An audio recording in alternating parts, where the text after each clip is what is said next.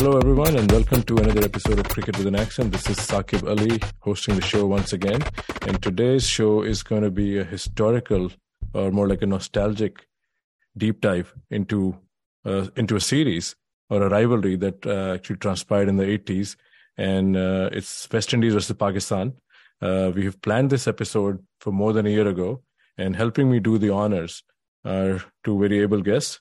Sohaib Alvi, making his podcast debut, a known name in Pakistan cricket broadcasting and media assignments, is joining the show. And Vijay Arumugam, who's become a regular podcast resident here, assisting me in another episode. Welcome to the show, guys. Yeah, good to be here. Absolutely. Enjoying. Yeah, thank you, Saqib, for having me over here again. And welcome to the pod, Sohaib. Yeah, so... Yeah, as I said, I'm excited to be here. Yeah, I was just looking at the WhatsApp group we created last year, March 5th, 2022, I think day after Shane Warne had passed away. So I think a lot of things happened. You know, my life got complicated. You know, you both have busy work commitments. You know, I have a day job.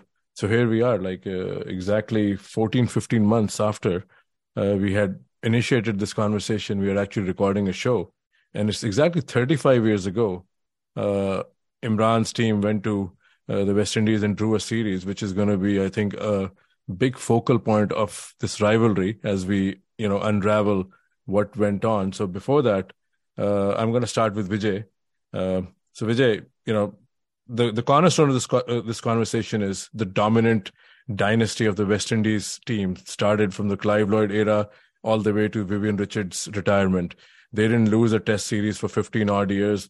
I think that's in team sports, you won't find many dominant performances. In the middle, they also won a couple of Cricket World Cups, and they were forced in the ODI format. Back in the day, played mostly with red ball. They were also doing great in the Benson Hedges series in Australia. And they had a great bowling attack. So just, what is your recollection of this team? And then we'll talk about Pakistan as a worthy rival, but just let's warm up with West Indies. What do you remember as a young fan? And then you read about the game, about, all these greats like Greenidge and Garner, Holding, Marshall. Floor is yours. Just, fire away. What do you recall of that era, especially for the West Indies? So, Saqib, I think for me, the West Indies were the dominant side. When I started to watch cricket in 1985, they were the most dominant side. They were the most popular side. And Vivian Richards was such a big popular name. They had those big fast bowlers. So they had a bit of an aura about them. And I think before we get started with what West Indies legacy and who they were, I think let's give a bit of an introduction in terms of who they were, right? Because it's not one country, because I'm not too sure how many of the younger viewers would know a lot about them. So to give a bit of a context, West Indies is a region in the Caribbean, which is next to North America. And they got 13 or 14 islands and 18 dependencies in quite a few archipelagos, right? The real point is, a lot of people don't realize this, is 62% of the Caribbean, they speak Spanish. Countries like Cuba, Dominican Republic, Puerto Rico, and there are islands off Venezuela, etc. 25% of the Caribbean speaks French, Guadeloupe, Haiti, Martinique, French Guiana, etc. Only 15% of them speak English, and 5% of them speak Dutch, which is like the Aruba, the Suriname, etc. So we're talking about a very small, 38 to 40 million people, out of which only 15% of them speak English. It all depended on who colonized whom, the Spanish, the French, and the English, and the British and the Dutch. So here, within that, we are talking about Antigua and Barbuda, which is Andy Roberts and Viv Richards, Jamaica, Michael Holding, Courtney Walsh, etc.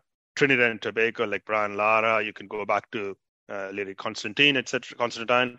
Guyana, which is where like you have the Clive Lloyds and Carl Hoopers coming up. And then you have the Grenada, St. Kitts and Nevis, and St. Lucia, etc. So we need to understand that there is nothing called West Indies as one country. Each country is separate. They have their own flags. They represent Olympics in a different way. They play football or athletics for their own countries. Given that there's not a lot of unity among them, I think I'm told there is one University of West Indies, even that has got separate campuses in their own countries. There's not a lot of commonality. But cricket was such an important a unifier for them.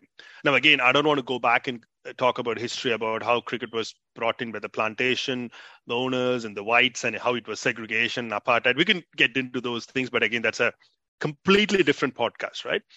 So it took even a long time for a black person, an Afro-American or Afro-Caribbean to become a captain. And that's why, even before we talk about Clive Lloyd and others, there has to be a bit of a context about why Frank Worrell was such an important figure in terms of being a captain, because there was even a time when there was only a white person who could captain. And there was a time even each island, because each island represented different country, they had to appoint 4 captains in the 1930s for 4 different teams. Like 1930, when England toured, each time MCC played one particular colony as a test match, there was a different captain. And then even the selectors were whites. So the only person once it did was George Headley for 1 test match. But after that, again, set of white captains. So Frank Worrell becoming the captain was such a big thing. And one of the things that your viewers might want to know about is in the 1960-61, when the West Indies came and they played that very famous test series against Richie Bena's Australians here in Australia, the famous tied test at the Gabba. When the series got over in Melbourne, there was a big ticketed parade when all the players traveled in an open car. And on a Monday morning, there were thousands of people who were lining up the streets of Melbourne to celebrate this great band of cricketers who came from the Caribbean. So I think that's something we need to look at it. Before we talk about the dominance of West Indies, one more thing I want to call out is it was not that Clive Lloyd started off the whole dominance. They had won series in England in 1950, 63 again, 66. They've been winning, in England ever since the 60s. There were Gary Sobers and other great players as well, right? So before we start about Lloyd, there's always an argument in the Caribbean saying Frank Worrell won 9 out of his 15 test matches as a captain. His winning percentage was 60% compared to, say, somebody like Clive Lloyd, who won only 49%, which was like 36 out of 74 test matches. Now, the argument is Frank Worrell had great players like Rohan Kanai, Gibbs, Valentine, Gomez, Ramadine, Sobers, etc. So he had a set of very good players and he made them a great team. Well, Lloyd had some really great names. We all know Roberts, Holding, Croft, Garner, Greenwich, Haynes, Richards, etc. And he made them a great team. So there's even a school of thought in the Caribbean that maybe Frank Worrell was a better captain than Lloyd. But that's for a Caribbean discourse. But now coming back to your topic, this topic is more about the 70s and 80s, as I said. When I grew up, Vivian Richards was a captain. Lloyd was slightly before my time. But I can't reinstate the importance of Lloyd because we tend to look at West Indies as Afro-American or Afro-Caribbean or black player and stuff. But we have to very much understand there was a fair amount of the Indo-Caribbean mix as well, both in Trinidad as well as in British Guyana. And Guyana, for your viewers, it's a separate country in the South America. It's not an island. So the places like Georgetown, where they play cricket that used to play at Boda, or Berbice, Indian fans would remember a very famous place where India won an ODI game before the 1983 World Cup. So Clive Lloyd's legacy is very important because he grew up in Georgetown in the colonial British era, and he understood the difficulty in relationship between the Black Caribbeans and the Indo-Caribbeans, and he played a very, very important role in stitching all of that together. I think, like after Frank Worrell, he was seen as the great leader of men who could bring together the various disparate units of the Caribbean, different cultures, different food, different language, etc., etc. Not language so much because they have their own dialects, etc. I think that's very important. And then Vivian Richards took over a great team, and Vivian Richards was more like leading from the front, a very strong persona. And his greatness was more from leading from the front than a great unifier of men. So that's a context. So given that they were invincible, I'll just throw a few more things before hand it over to you, back to you, Saqib. They didn't lose a single test match or test series from 1979-80 in New Zealand till Australia, Mark Taylor's team conquered them in 1995 in the Caribbean. So I'm not too sure how many of the audiences remember two names, Gary Troop and Stefan Bock. Those were the number 10 and 11. Troop was a fast swing bowler, while Stefan Bock was a left-arm spinner. They were the number 10 and 11, the last pair of the New Zealand batsmen, who ran a pair of leg byes at Carisbrooke in 1980 to win a test match. That was the last defeat for the great West Indies side in 1979-80 before they were beaten in their home conditions in 1995. In between, as we talked about, Pakistan were the only side who kind of challenged them in those three great series in 1986, 88, as well as in 1990. We'll talk about it. So just to summarize, Saqib, West Indies' legacy in team sport is almost unparalleled. I don't think even the All Blacks in rugby, they've dominated, but they haven't won, because in rugby, you have to win World Cups and then you need to win in between. So even All Blacks never had the dominance. This sort of a dominance in a team sport, especially played by a disparate set of islands with different identities, different flags, to come together. And also they changed the playbook on its head, because they had four fast bowlers. Some would argue that they killed spinners because they didn't believe in spinners, especially Clive Lord or even Vivian Richards, though he bowled a fair bit. They didn't have to win all the time, the toss and bat first. They won in all conditions. They were a bit intimidatory. They probably bent the rules a bit. So they played cricket in such an attractive, and they were a very popular team, and they were super dominant. We'll talk a little bit about how they were dominant, because people tend to think that they were a couple of islanders who came from beaches and played cricket, but there was a lot of steel structure and everything behind it. So I think for an introduction, I'll take a pause. I think that's pretty much, I would like to look at the Caribbean legacy, Saqib. No, that's a great overview. Again, got more than I bargained for, and I'll hold you accountable, because we have to talk about these players as the podcast progresses. So Sohaib, let me bring you in. This is your debut here, and you've been working, as a broadcaster, and you've covered many a series. So what is your context for this rivalry? I'm sure you've seen some of these matches from the stands. And was Pakistan always ready for the West Indies challenge? Because I'm also, my fandom goes back to 1984. And that time West Indies was a dominant team. And slowly, as an Indian fan, I saw Pakistan started competing even in ODIs with West Indies, with somewhat of an equality in Sharjah. So those are my recollections. And then, of course, the three series, which are the showcase of this conversation. We'll talk about that, but provide some context from your vantage point, how you remember the series, and if there's more history to it between Pakistan and West Indies. Yeah, well, first of all, I'd like to commend Vijay for bringing to light the fact that, yes, West Indies were dominant even against England back in the 60s. I mean, even in 1973, Ron Kenai led them to a 2-0 defeat of the English team on their home grounds. And Kenai got 157. I remember Sobers got 150. That was the last series that Sobers played. And they didn't have those fast bowlers. They just had Keith Boyce and Van Burn Holder. So that's a very good point that Vijay has raised, that yes, perhaps we overplay Clive Lloyd's contribution, but what credit must go to Clive Lloyd for what Vijay also mentioned, that round about the late 70s, the West Indies lacked a little bit of confidence after that 73 series. I mean, a season earlier, they had lost at home to Australia, the 1972-73 series. And they were in a bit of transition. In 1974-75, when they toured India, they won 3-2. They lost 2 test matches there. In Pakistan, they could only draw. They couldn't defeat Pakistan in the home series. And then the worst thing that could happen to them was when they lost 5-1 to Australia in that famous 1975-76 series after beating them in the World Cup final. So Lloyd has said in his autobiography that once we were given that thrashing by pace by Lilly and Thompson in the 1975-76 series, and the way we were bombarded with bouncers and short balls is what led me to believe that fast bowling is the future for me. I'm not, I mean, Lance Gibbs retired in 1975-76. At that time, the highest wicket taker in the world with 309 wickets. And after that, Lloyd never turned to spinners again.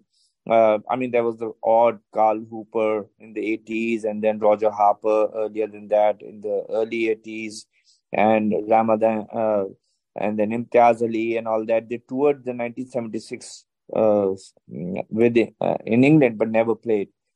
So, yeah, I think that's a fair point. And Lloyd actually took the advantage of the four fast bowlers that he groomed and let loose on the international batsmen. Remember, for this generation, you have to understand that in 1976, there were no helmets and there was no bouncer rule. When we come to the 1988 series, I'll talk about something that Ramesh told me that, there were just about 20 odd to get for Pakistan to win the first test. And the first 3 overs, out of the first 18 balls, 12 were bouncers aimed at the batsman. So, yeah, coming back, I think what I remember from the West Indies, because I started watching them from 1974, actually, when they came to Pakistan to play. Before that, I'd read about them. So, yeah, Lloyd had a great contribution in funneling the anger that the West Indians had after that 75-76 defeat, or rather thrashing at the hands of Australia. They took it out on the Indians. If you all remember the 1975-76 series, where Bedi famously declared with 5 wickets down in the fourth innings. He said, I don't have any fit batsmen to go out and play. 3 of them were in the hospital. 2, he said, are tail-enders. They're not going to change much. Michael Holding was just, bowling at the body. And then they went to England, and then the famous grovel incident, where Tony Greig said, I'll make them grovel in an interview. Perhaps he didn't realize the significance of the word at that time, that grovel actually related to what the white would do to to black slaves and make them grovel in the coal mine. And, once they thrashed England 3-0 in that series, and once they kept bouncing, they tasted the smell of anger, I would say. And after that, they never looked back. And even though the helmets came back in, but by that time, there was, even Joel Garner and Colin Croft had come in the 70s, and Michael Holding was already there. Andy Roberts was downplayed, but he was one of the fastest bowlers. In fact, a couple of batsmen have told me from Pakistan that though they played Holding, they played Garner, Croft, but they said the one bowler that we feared was Andy Roberts because of the line and length of his bouncers.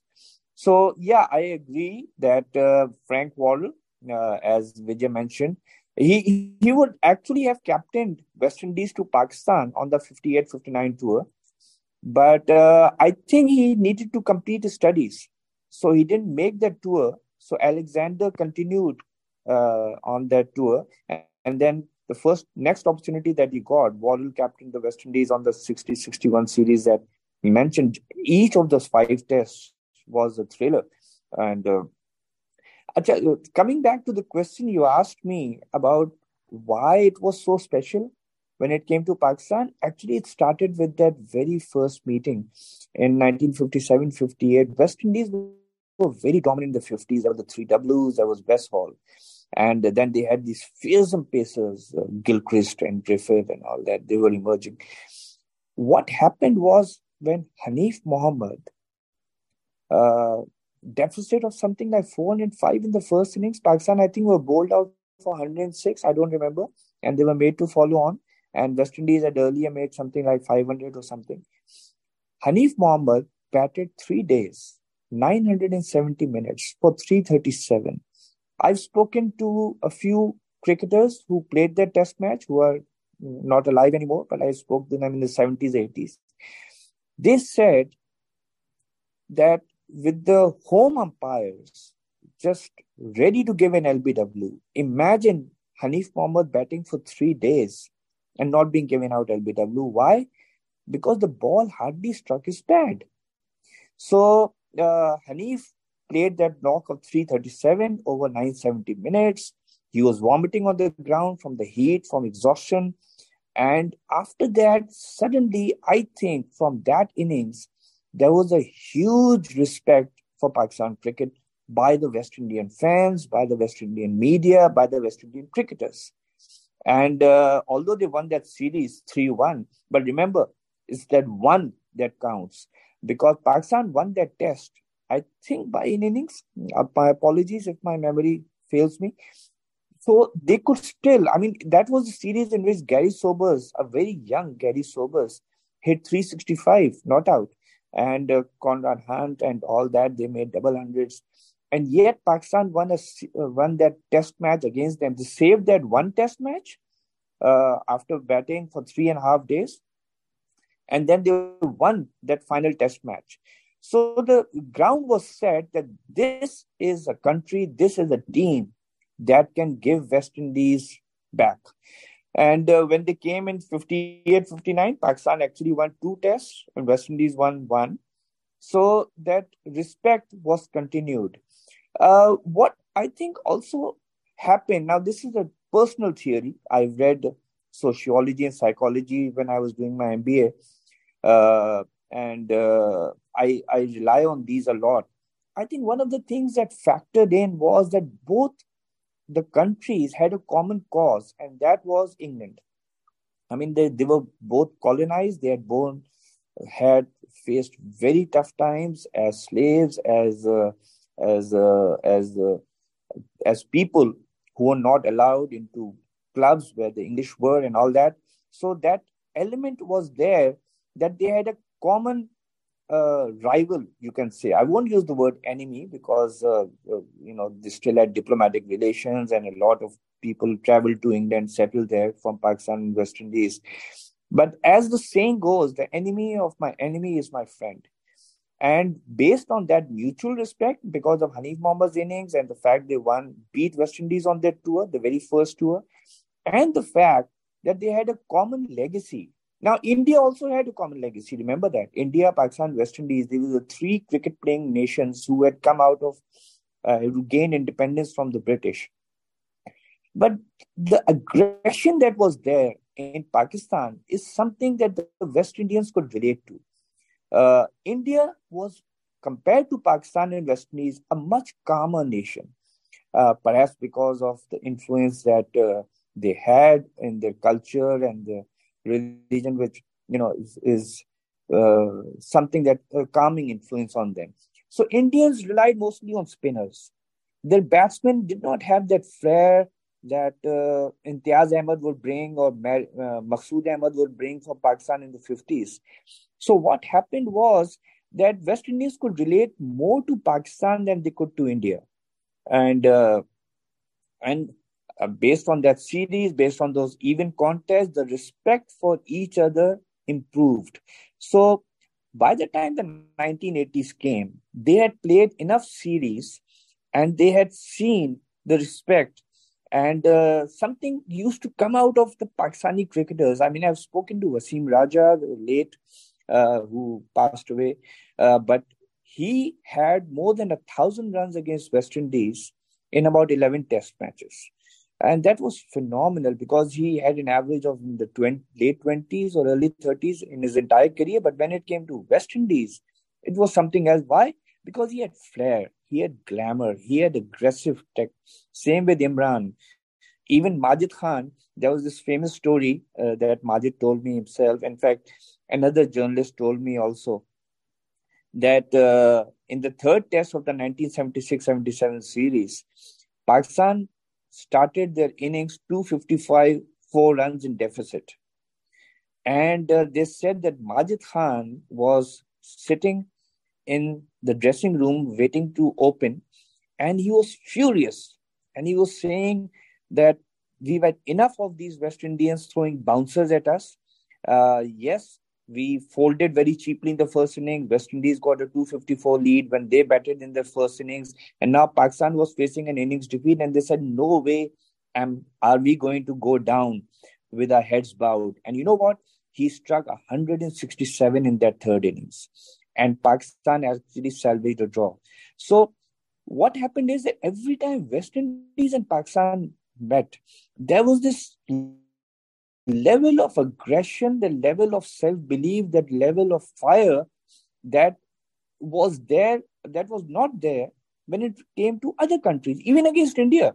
I mean, in 1978 and 82 series, yeah, they were fantastic. In India, 1979-80, the Indians were very aggressive. That was there. But when it came to West Indies, Pakistan, there was this mutual respect that I am up there with the best. And I am going to prove to this West Indian team that I'm not going to take it lying down. I mean, Pakistan teams would go to England in 70s until Imran Khan took them over in 1980s, and they would say, let's play for a draw. If we come out with a draw, we won. Intakhab Alam had that approach in 1974. Oh, wow, we do the series, when it came to West Indies, it was absolutely different. In fact, I was looking at the record. The only time that there was a nil-nil draw in a West Indies-Pakistan series, they played about 18, 20 of them, was in 1974-75 when two draws were played. Neither side won. That was the only time, I think, in any series between Pakistan and West Indies where there hasn't been at least one result. So Pakistan actually has that respect for West Indies. West Indies has that respect for Pakistan. Also, another element, I think, before I pass it on back to you, Saqib and Vijay, that the reason is both the countries, just in the entire test team in the 70s, played county cricket. So they faced each other in counties. Each of the West Indian players, from Kenai to Sobers to Gibbs to Derek Murray, Andy Roberts, and from Pakistan, Asif Iqbal, Mushtaq Mohammad, Sadiq Mohammad, Majid Khan, Asif Iqbal, they all played each other. They all were successful in county cricket against the common enemy, so as to say, which were the British players. And that is why they became closer together also. They could go out for a cup of tea and talk something of mutual interest to them, which was, defeating England. So maybe that's why the flair and aggression was there in both the teams, and both teams, since they appreciated those traits.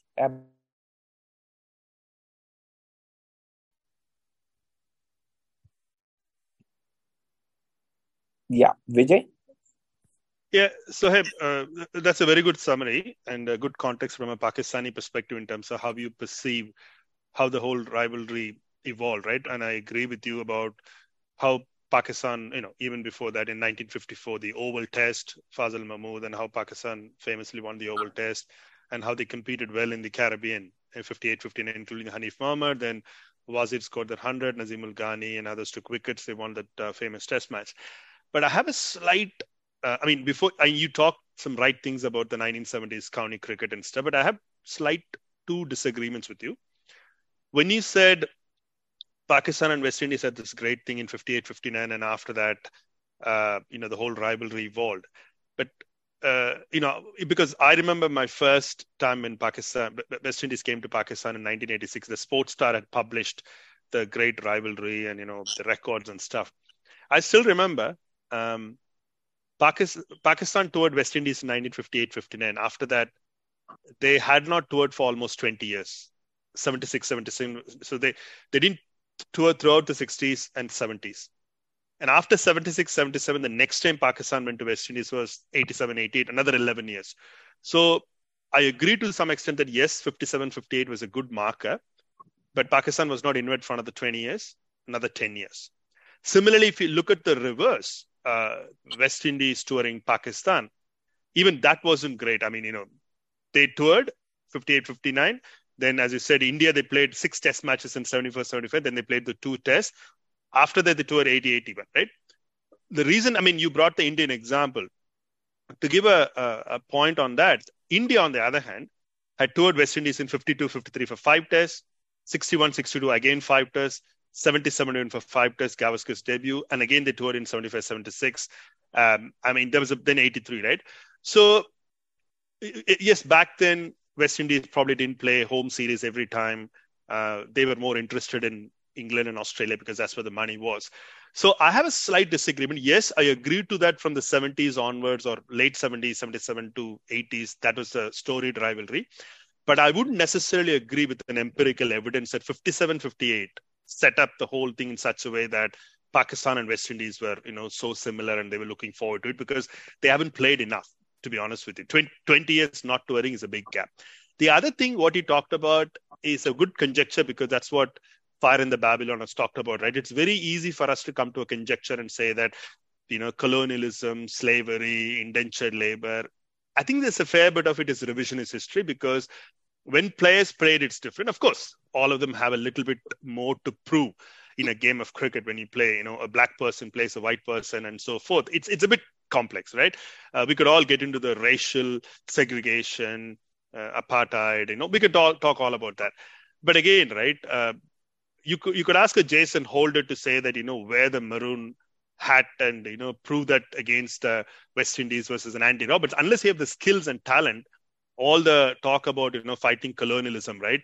It sounds a bit hollow. Even Michael Holding has recently admitted to the fact that what they talked about in the Fire in the Babylon about how the colonialism played a part in the West Indies wanting to giving back to England, especially racism and other things, it's more of an afterthought, because when they played in the 60s and 70s, they wanted to play well. I mean, I think that's what I want to talk about, the cricketing angle, right? I think we need to really genuinely look at the cricketing angle, because from a West Indies perspective, we'll come to Pakistan as well, right? It's very easy for a lot of people to talk about, West Indies was all about on the beaches.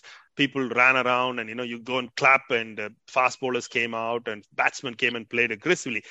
Truth is not that straightforward, because we need to go back to the Lancashire leagues. I think that's literally the incubator of the West Indian cricket success, because, as I said, for a very long time, only a white person could captain the West Indian side.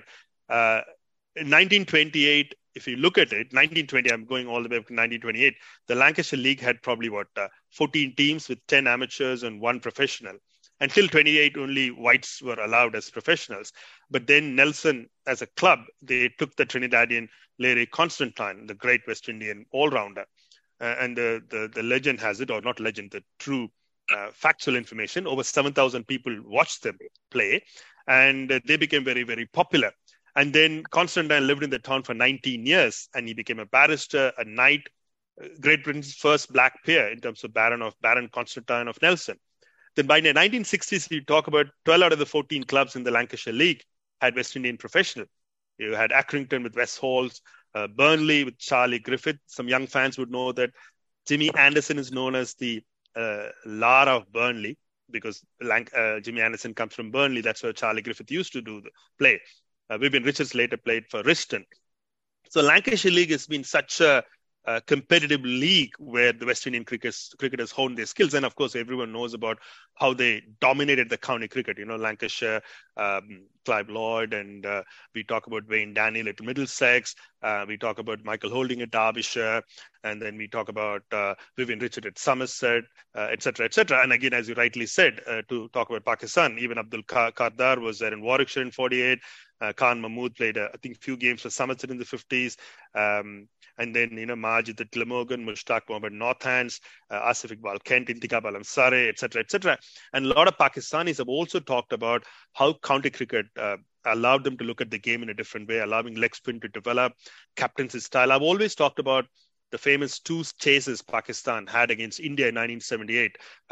When India toured Pakistan, the 2 chases in Lahore and Karachi, they were so innovative. 20 overs, 160 odd runs, scoring that sort of a run rate was not possible in Test cricket. But having played in England in county cricket, multiple declarations, Sunday League, etc., etc., these Pakistani players were quite hardened up in terms of how to play cricket in a modern era. I think that was something that was pretty good. And also the other thing we can't forget is the World Series cricket, right? Because while all these talents were building up, Kerry Packer brought in all the, physios, Dennis White, the AFL famous physio, who brought in the extra bit of fitness to the West Indies cricket, how the fast bowlers became more agile, nimble, and modern training. And also some baseball trainers were there as well. So I think if I look at the West Indian cricket, it's the Lancashire League, the county cricket, to the final finishing school of Kerry Packer and the modern training and food, nutrition, etc., etc. It's a bit like the Brazilian football, right? We talk about Brazilian football as samba football and so attractive. But even you go back to 1958 in Brazil, they had, nutritionists, they had, coaches, they played four at the back. So even the glorified Brazilian team in 1982, why did they lose? They didn't have the structure of defense. So I don't want to go all over the place, but what I want to tell you is the West Indies cricket had a lot of structure. Yes, they were calypso charmers in many ways, but it's a bit of a lazy assumption to say they were the calypso charmers or entertainers, etc., etc. Similarly, Pakistani cricket, it's very easy for people to say, oh yeah, Pakistani cricket, Imran could pick someone off the street, Javed Mehndad saw someone at the nets. But let's not forget, Pakistani under-19 teams in the late 70s and 80s used to travel to Australia, like Salim Malik, Amir Malik, Manzoor Ilaq, all those players had played test matches at the WACA SCG and all in the 80s. And then, Australian under-19 team toured Pakistan in 82. So there was a fair amount of structure and as you rightly said, the county cricket also helped. I think both Pakistan and West Indies, in my view, as they were developing into stronger forces in 70s, 80s, they made use of county cricket, the World Series cricket, and the fact that they could share knowledge at that level, that helped. So I think it's a bit lazy for us to say they all had, of course, there is an element of it in terms of colonialism, but I don't think that played a big role, because you ask any of the current West Indies players or some of the poorer Pakistan players now to say that fight against the British using the colonialism, that's not going to wash. So as Nazir Hussain once rightly said, if you have a Shane Warne and a Glenn McGrath, you don't need to wear the baggy green to prove that you could beat England, right? They could bowl with anything, they'll get you out. So I think, to me, the talent pool and the way they groomed in these English and Australian nurseries helped these two great nations to get to where they got to. I think that's something I would like to say, Sohaib and Saqib. I think it's pretty clear you both are, really history buffs and you know your cricket. And I'll give Sohaib a minute to respond, but we have to take this podcast further because we already into 30 minutes and a lot of good historical references being shared. But just to be mindful, we want to discuss more Richards and Lloyd and that kind of the rivalry and, with Imran and Miyadad. So Sohaib, if you want to just quickly respond to what Vijay said, and then I have a lot of follow-up questions. No, I just like to say that when it comes to West Indies and Pakistan not playing for 14 years from 58, 59 to 74, that doesn't take away from the character of the two sides and why they played. That was primarily laziness from part of the cricket boards or whatever, lack of initiative from the Pakistan side, whatever. There could be hundreds of reasons. I'm not sure why there was this gap. I mean, I don't want to go into that aspect use that as an empirical evidence. I was talking about the character that developed the causes of this rivalry between Pakistan and West Indies, even though there was a gap of 14, 15 years between them, whether it was financial reasons, whether because, at that time, teams paid for their own fare or whatever, maybe it was too far away to travel. I don't want to go into that, but the character is what I was talking about. Secondly, as I said, that's my personal theory. You may call it lazy thinking, you may call it whatever, but I think from what I've understood, talking to the cricketers, they did have this feeling that they respected each other tremendously for the way they fought whenever the two played, whether it was a gap of 15 years or 14 years. No, I think it's even in Kamran Abbasi's book, right? Englistan, when I spoke to him, he also speaks as a Pakistani living in England, that it was not the rivalry with India that captured Pakistanis like him, their imagination. It was to beat the former masters, right? So that part I've heard before from some Pakistanis. But I don't think people living in Pakistan feel that. But I think people who moved to England, I think they probably resonated with this feeling a little bit more because they were in England and, there was a new adopted motherland and they wanted to beat, have their heroes come from Pakistan and beat England in cricket.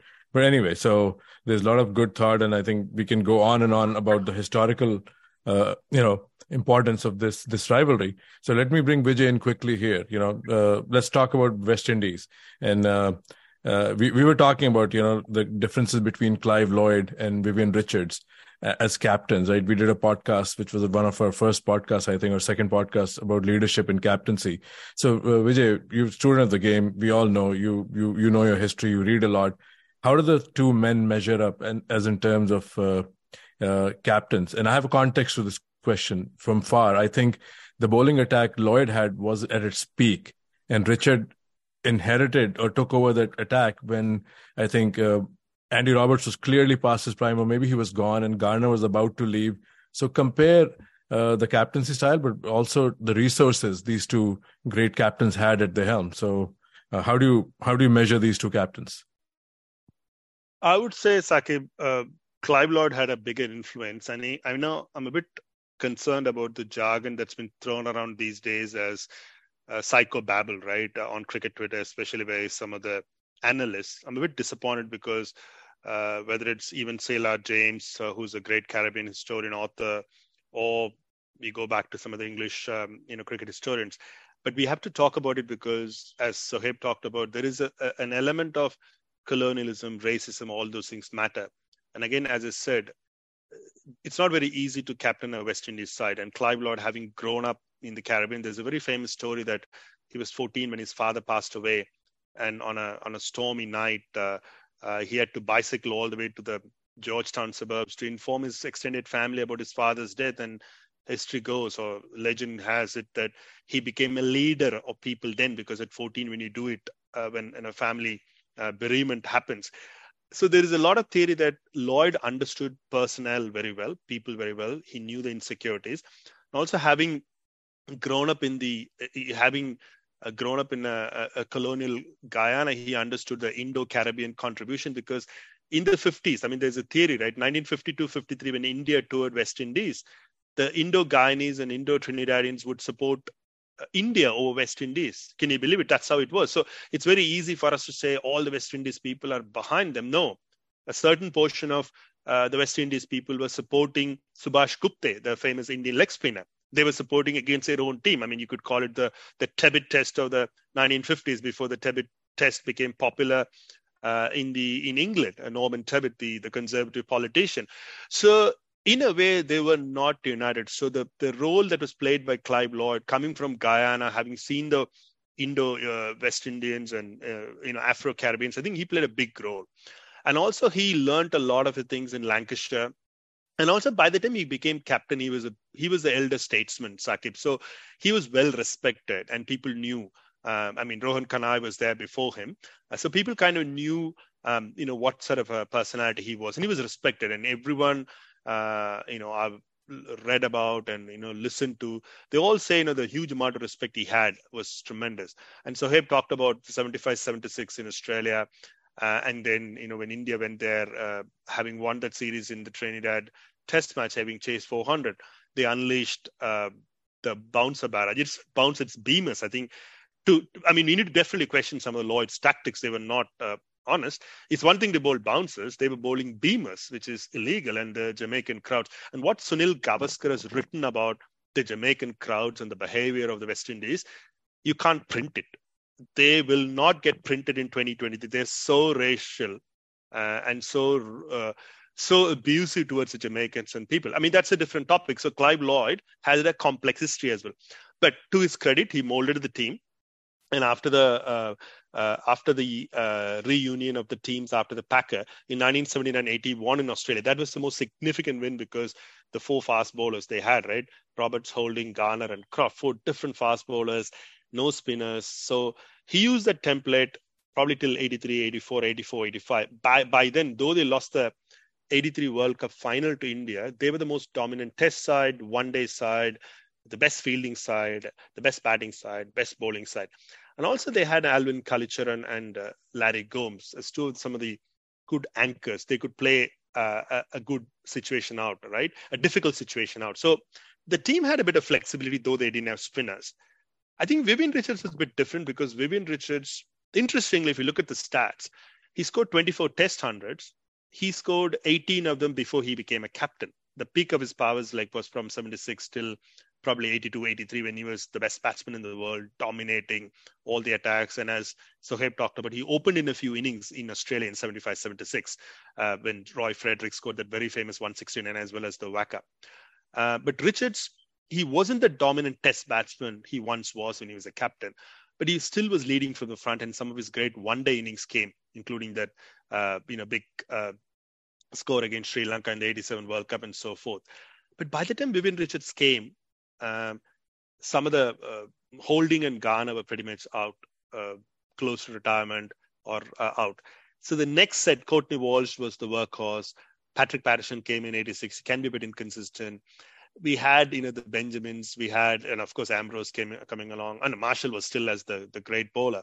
But some of them like Davis and others weren't as accurate or as consistent. One thing we saw in the Richards' captaincy was the extras going up, this ill discipline getting the better of them, catches being dropped and stuff. And the one-day dominance started to definitely wane under Vivian Richards, especially when they went to Australia. Again, Pakistan was there in 86, 87 for the Ashes. There were 3 tournaments that were played. The Benson & Hedges World Series, there was Benson & Hedges another cup, and the Perth Challenge. Perth Challenge, Pakistan and England competed in the final. West Indies didn't even qualify. Then in the and England again won the Benson & Hedges World Series. West Indies again weren't in the final. 87 Reliance Cup, of course, Marshall and Greenwich were missing.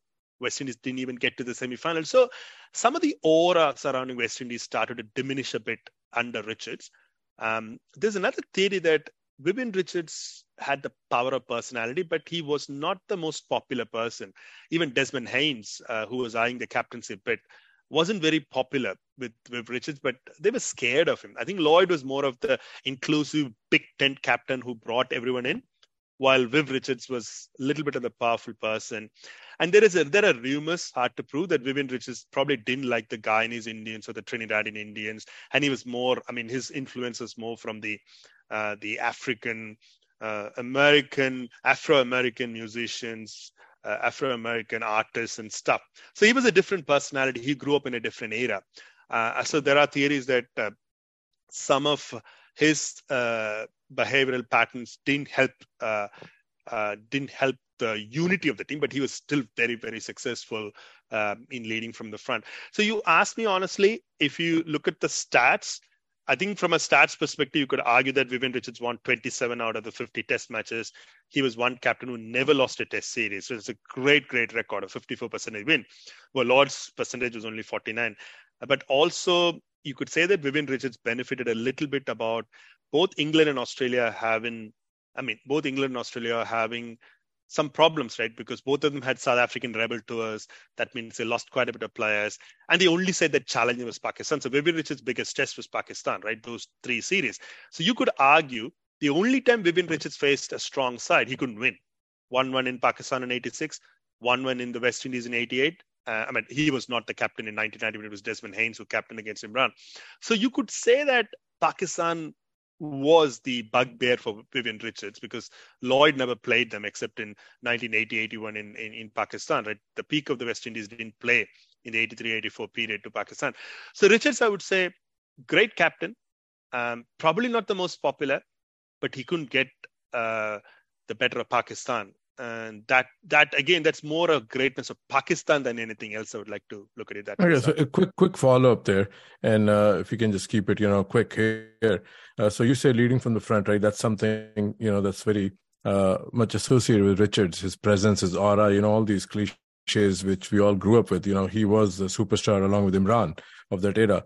So do you think Richards, the batsman, did he fare as much as he was, because he was the prime batsman under Clive Lloyd. Some of his best years are in the late 70s. You think he was a fading force too? But, to tie into your notion that he was leading from the front? It's a great point. Together?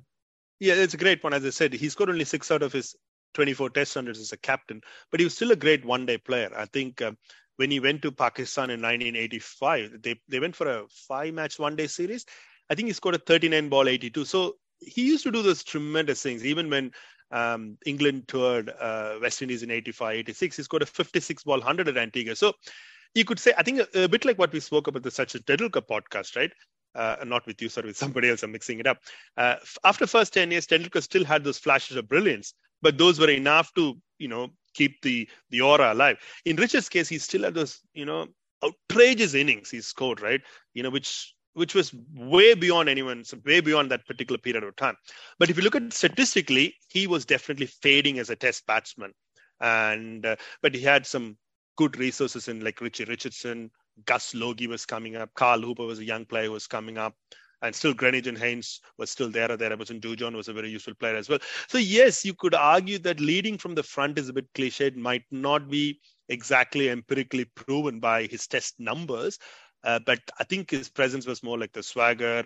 And I think great point you're raising, because that also led to some bad behavior. Though Clive Lloyd was no saint, he used to argue with umpires and used to complain. Richards took it to the next level. Like when things didn't go well in India in 87, 88, he was constantly arguing with the umpires. Then same thing, right? Back in the Caribbean, when Pakistan played, Salim Yusuf said something to him when he was clearly aging, and Richards took very personally. So he was a little bit, I would say, a touchy person when it came to criticism. And even in the then Rob Bailey incident when England toured in West Indies in 1990, he went and fought with the journalist and press box and stuff. So in a way, Vivian Richards was more worried about his image as, an image that has to be unsullied. And he wasn't very happy with some criticism. Maybe perhaps that has something to do with his waning prowess as a batting as well. That's the conjecture I would like to say, Saqib. That's a perfect segue for Suhaib to come in. And I'm going to throw same question, but using two different names here, Javed and Imran. And image and aura and, arrogance and personality are also traits that have been associated with, Imran when he was at the top of things. And it's very documented with Zahir Abbas, Imran's injury, and Miyada. There was a musical change of captaincy. And then later on, in the mid-80s, especially after Zahir's retirement, Javed and Imran.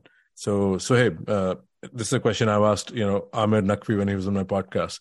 How do you see the two gel together? They achieved a lot of great things, but what is in the Pakistan circles? Did they actually get along, or they were professional enough to just, put their differences aside? Because there's so many, angles to this. I would like to hear yours, because they did accomplish a lot together. So your take on the relationship, and did it matter who was captain? Well, there was a television series in the 70s, The Persuaders. I don't know whether any of you are aware of that. There was Roger Moore and Tony Curtis who played. One was a British lord, and the other was somebody who had risen up and made his millions on Wall Street.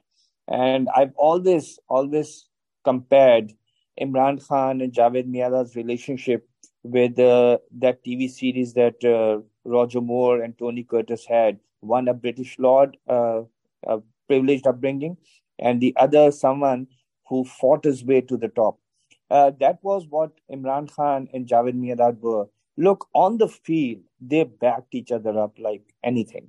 But off the field, they had completely different personalities. Like, they probably wouldn't want to go out and have dinner together, just the two of them. That's it. So they were very different, but the common thread between the two was Pakistan, and their love for Pakistan, their patriotism for Pakistan, their desire to win at any cost.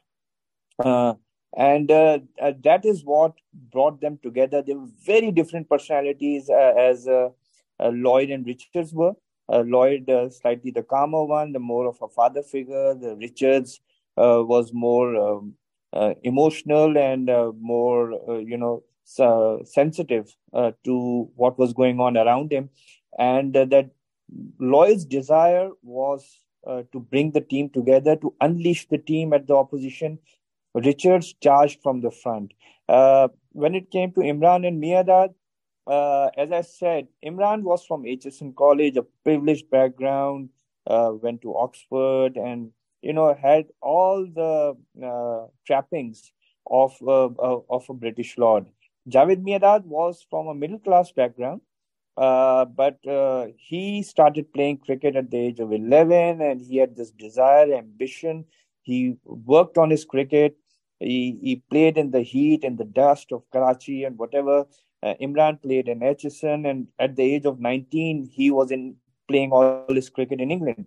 At the age of 18, in fact, when he went on the 1971 tour of Pakistan. And it was such a privileged selection. primarily because of Majid Khan, his elder cousin, and Javed Barki, that he didn't even have a bowling run-up. And Majid Khan asked him, "What are you doing in the nets? You're bowling different. Every ball is with a different action." He said, "Well, I don't have a run-up. I don't have a bowling action." And then Majid and a couple of other cricketers coached him into it. And Imran writes in his autobiography that, the first ball I bowled in the nets, I got a mouthful from Aftab Gul, who was the Pakistani opener at the time and very vocal. And the reason was that I almost hit him on the head. The only problem was he was batting in the adjoining net. And that's how wild Imran was. So he himself writes in his book that his introduction into Pakistan cricket was because of the privileged background and the family background that he had. So Javed Miandad fought his way through. So that formed their cricketing personalities as well. Imran had nothing to fear.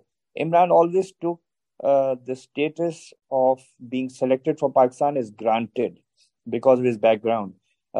He felt he should be captain in 1979 when Javed Miandad was made captain. Why? Because Imran had played in 1971 for Pakistan. He had played in 1974 for Pakistan, both in the English tours. Whereas Javed Miandad had made his test debut in 1976 in New Zealand, in the first test when Imran had already played 3 test matches and had played for the World Cup and all that. So there was this rivalry between the two as well, that for the captaincy, for the leadership. Between the two, Imran was more of an inspiring captain. He would lead from the front, as would Javed Miandad. But Imran had this aura, this charisma around him that everyone, respected him. And because he was quite aloof as well, he was, I wouldn't call him an introvert, but he had his own lifestyle. Like sometimes on tours, the team would travel in a bus and he would get dropped to the ground by a friend in his car who would pick him from the airport, from the hotel. So that was the difference between Imran and Miandad. Miandad was a tactician. He was shrewd. He could read out a batsman's psyche. He could annoy the batsman into getting dismissed, like he did Hogg in Australia. On the 78-79 tour, he was standing at City Point and Hogg would just, keep prodding forward. And he just said, there's some pebbles out on the crease. You should clean them up. Otherwise, the ball might fall on them. Next time he prodded forward, he went forward and cleaned the pebble. Miandad picked up the ball and ran him out. And Hogg just threw his bat in disgust because that's the way Miandad thought. I mean, he was street smart. He would come up with out-of-the-box thinking to get players dismissed. Imran would leave it to his bowlers. He would see the bigger picture. Miandad would see the micro picture.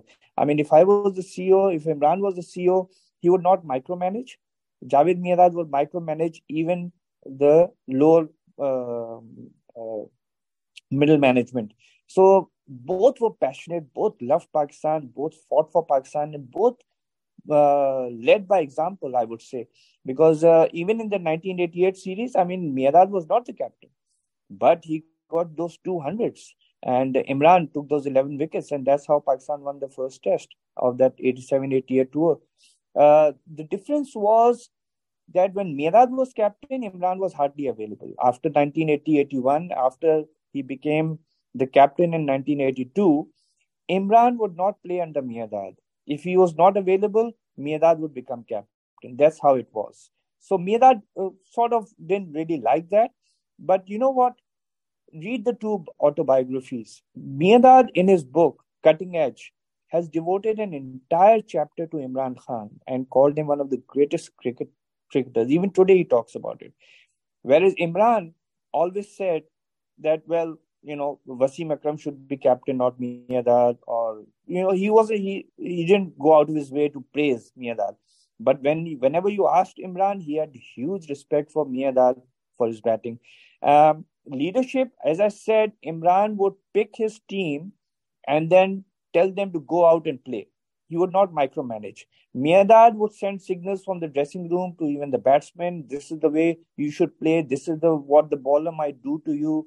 in the field, he would be constantly engaging with his bowlers. Imran wouldn't. Imran, would give the ball to Abdul Qadir and then stand up mid-off and not say anything for 6 balls. Whereas Miyadad would be chirping away from silly point after every delivery.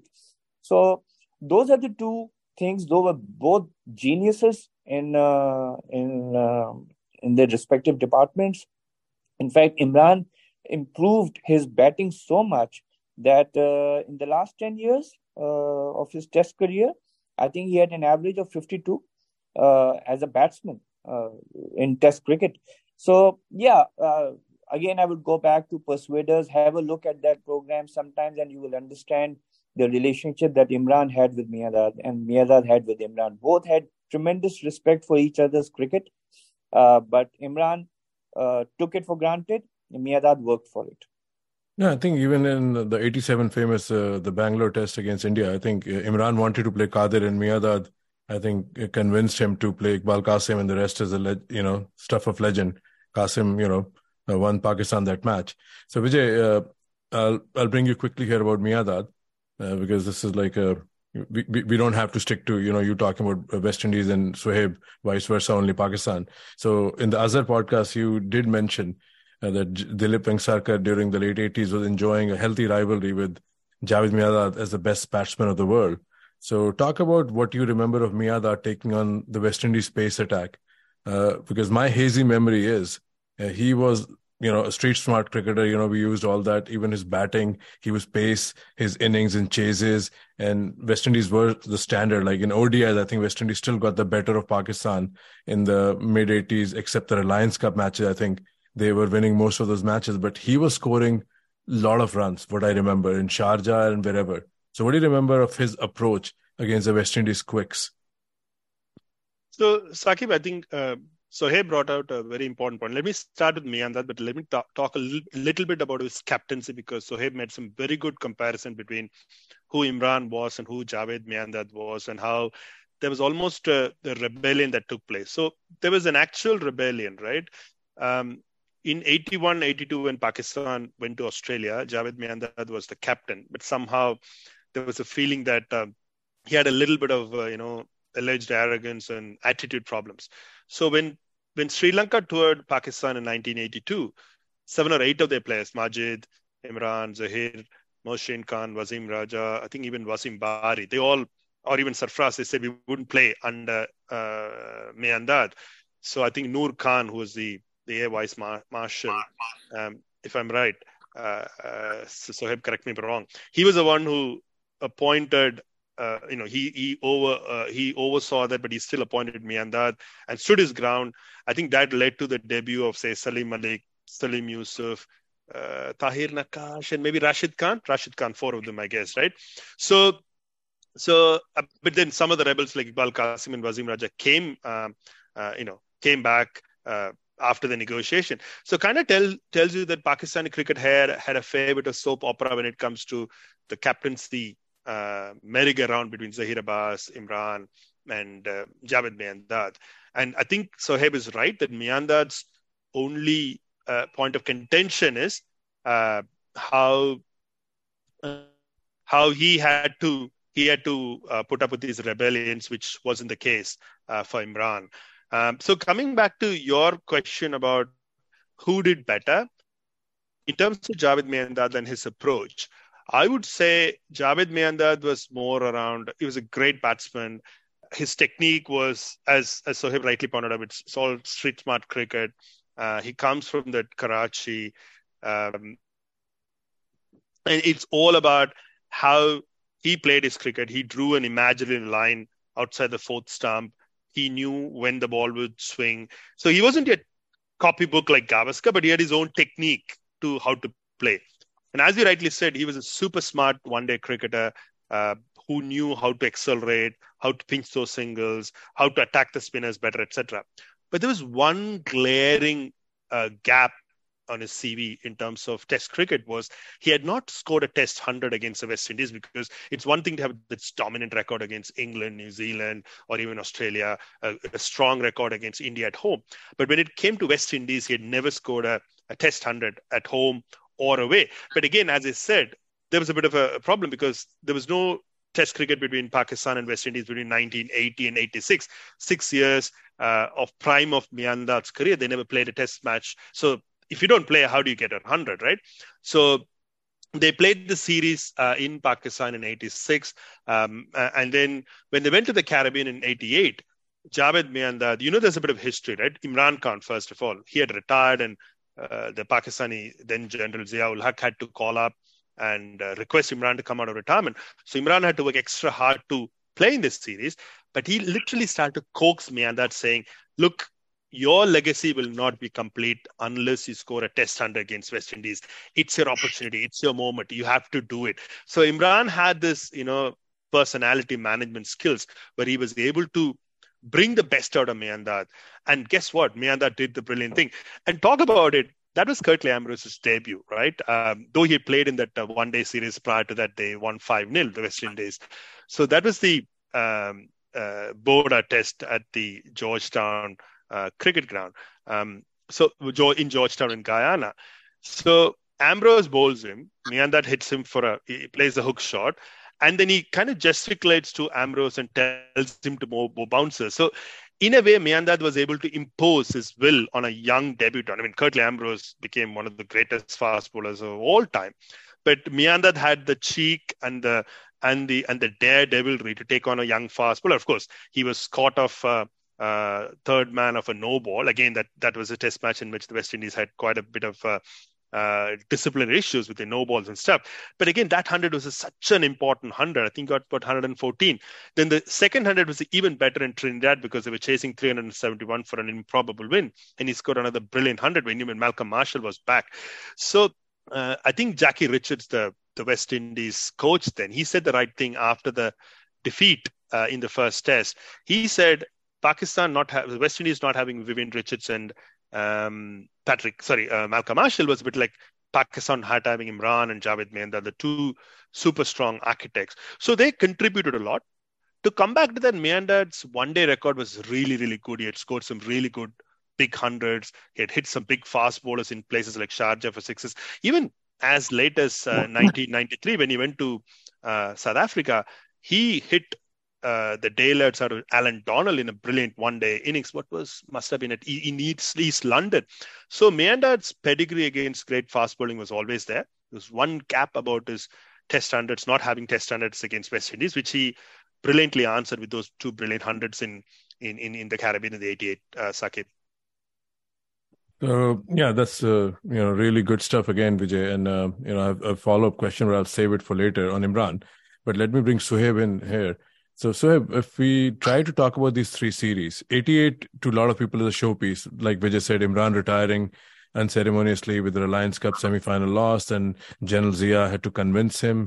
In the meantime, I think Javed captains again, and then he comes back for the series, gets his fitness back. So is that 88 series also the showpiece for you? If you look at 86, 88 and 1991, is that the series? Because a lot of people talk about it as one of the greatest series of the late 80s, but there is not much footage of that. I don't think it was shown live in many places. Definitely not in India.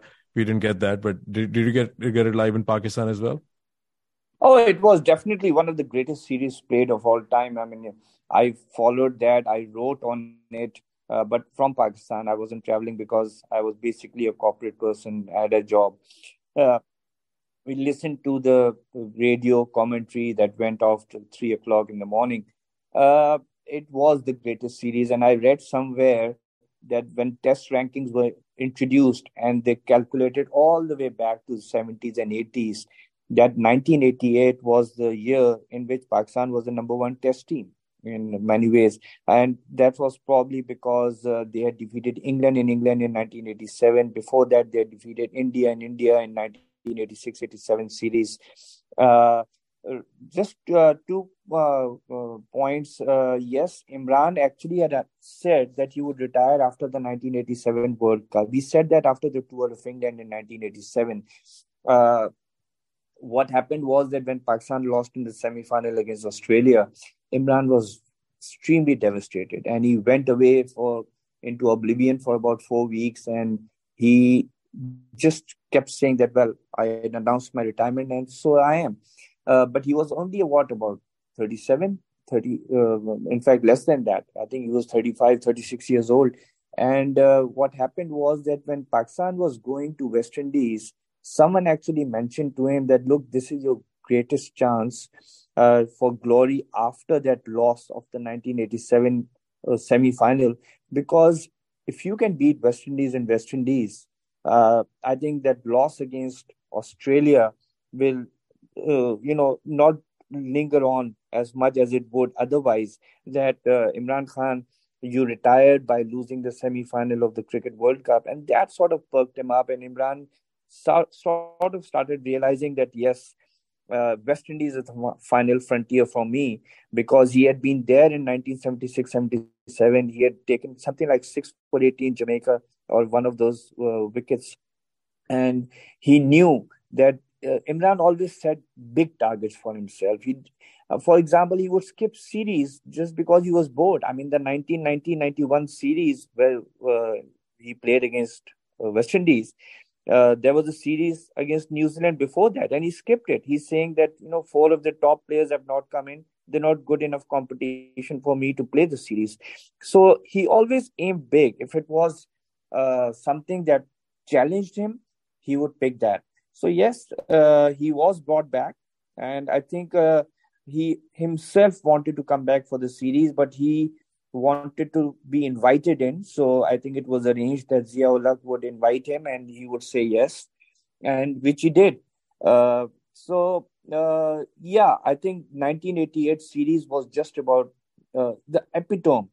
We didn't see it live, which was very strange, because in 1976-77 series, when Pakistan was on the cusp of winning the fourth test, the last half hour, or rather the final hour of the fourth day or fifth day, whichever it was, when Pakistan needed just 3 wickets for an innings win, that match was telecast live. So the facilities were there for the match to be telecast live back in 1976, and yet the 1988 series, we didn't even get the highlights, if I recall correctly.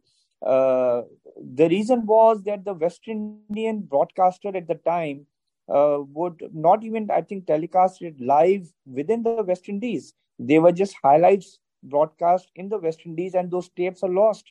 As far as I know, in fact, what I've seen, only 6 minutes of the final day or the final session of the final test is available, wherein West Indies win the third test by 2 wickets to draw the series at home.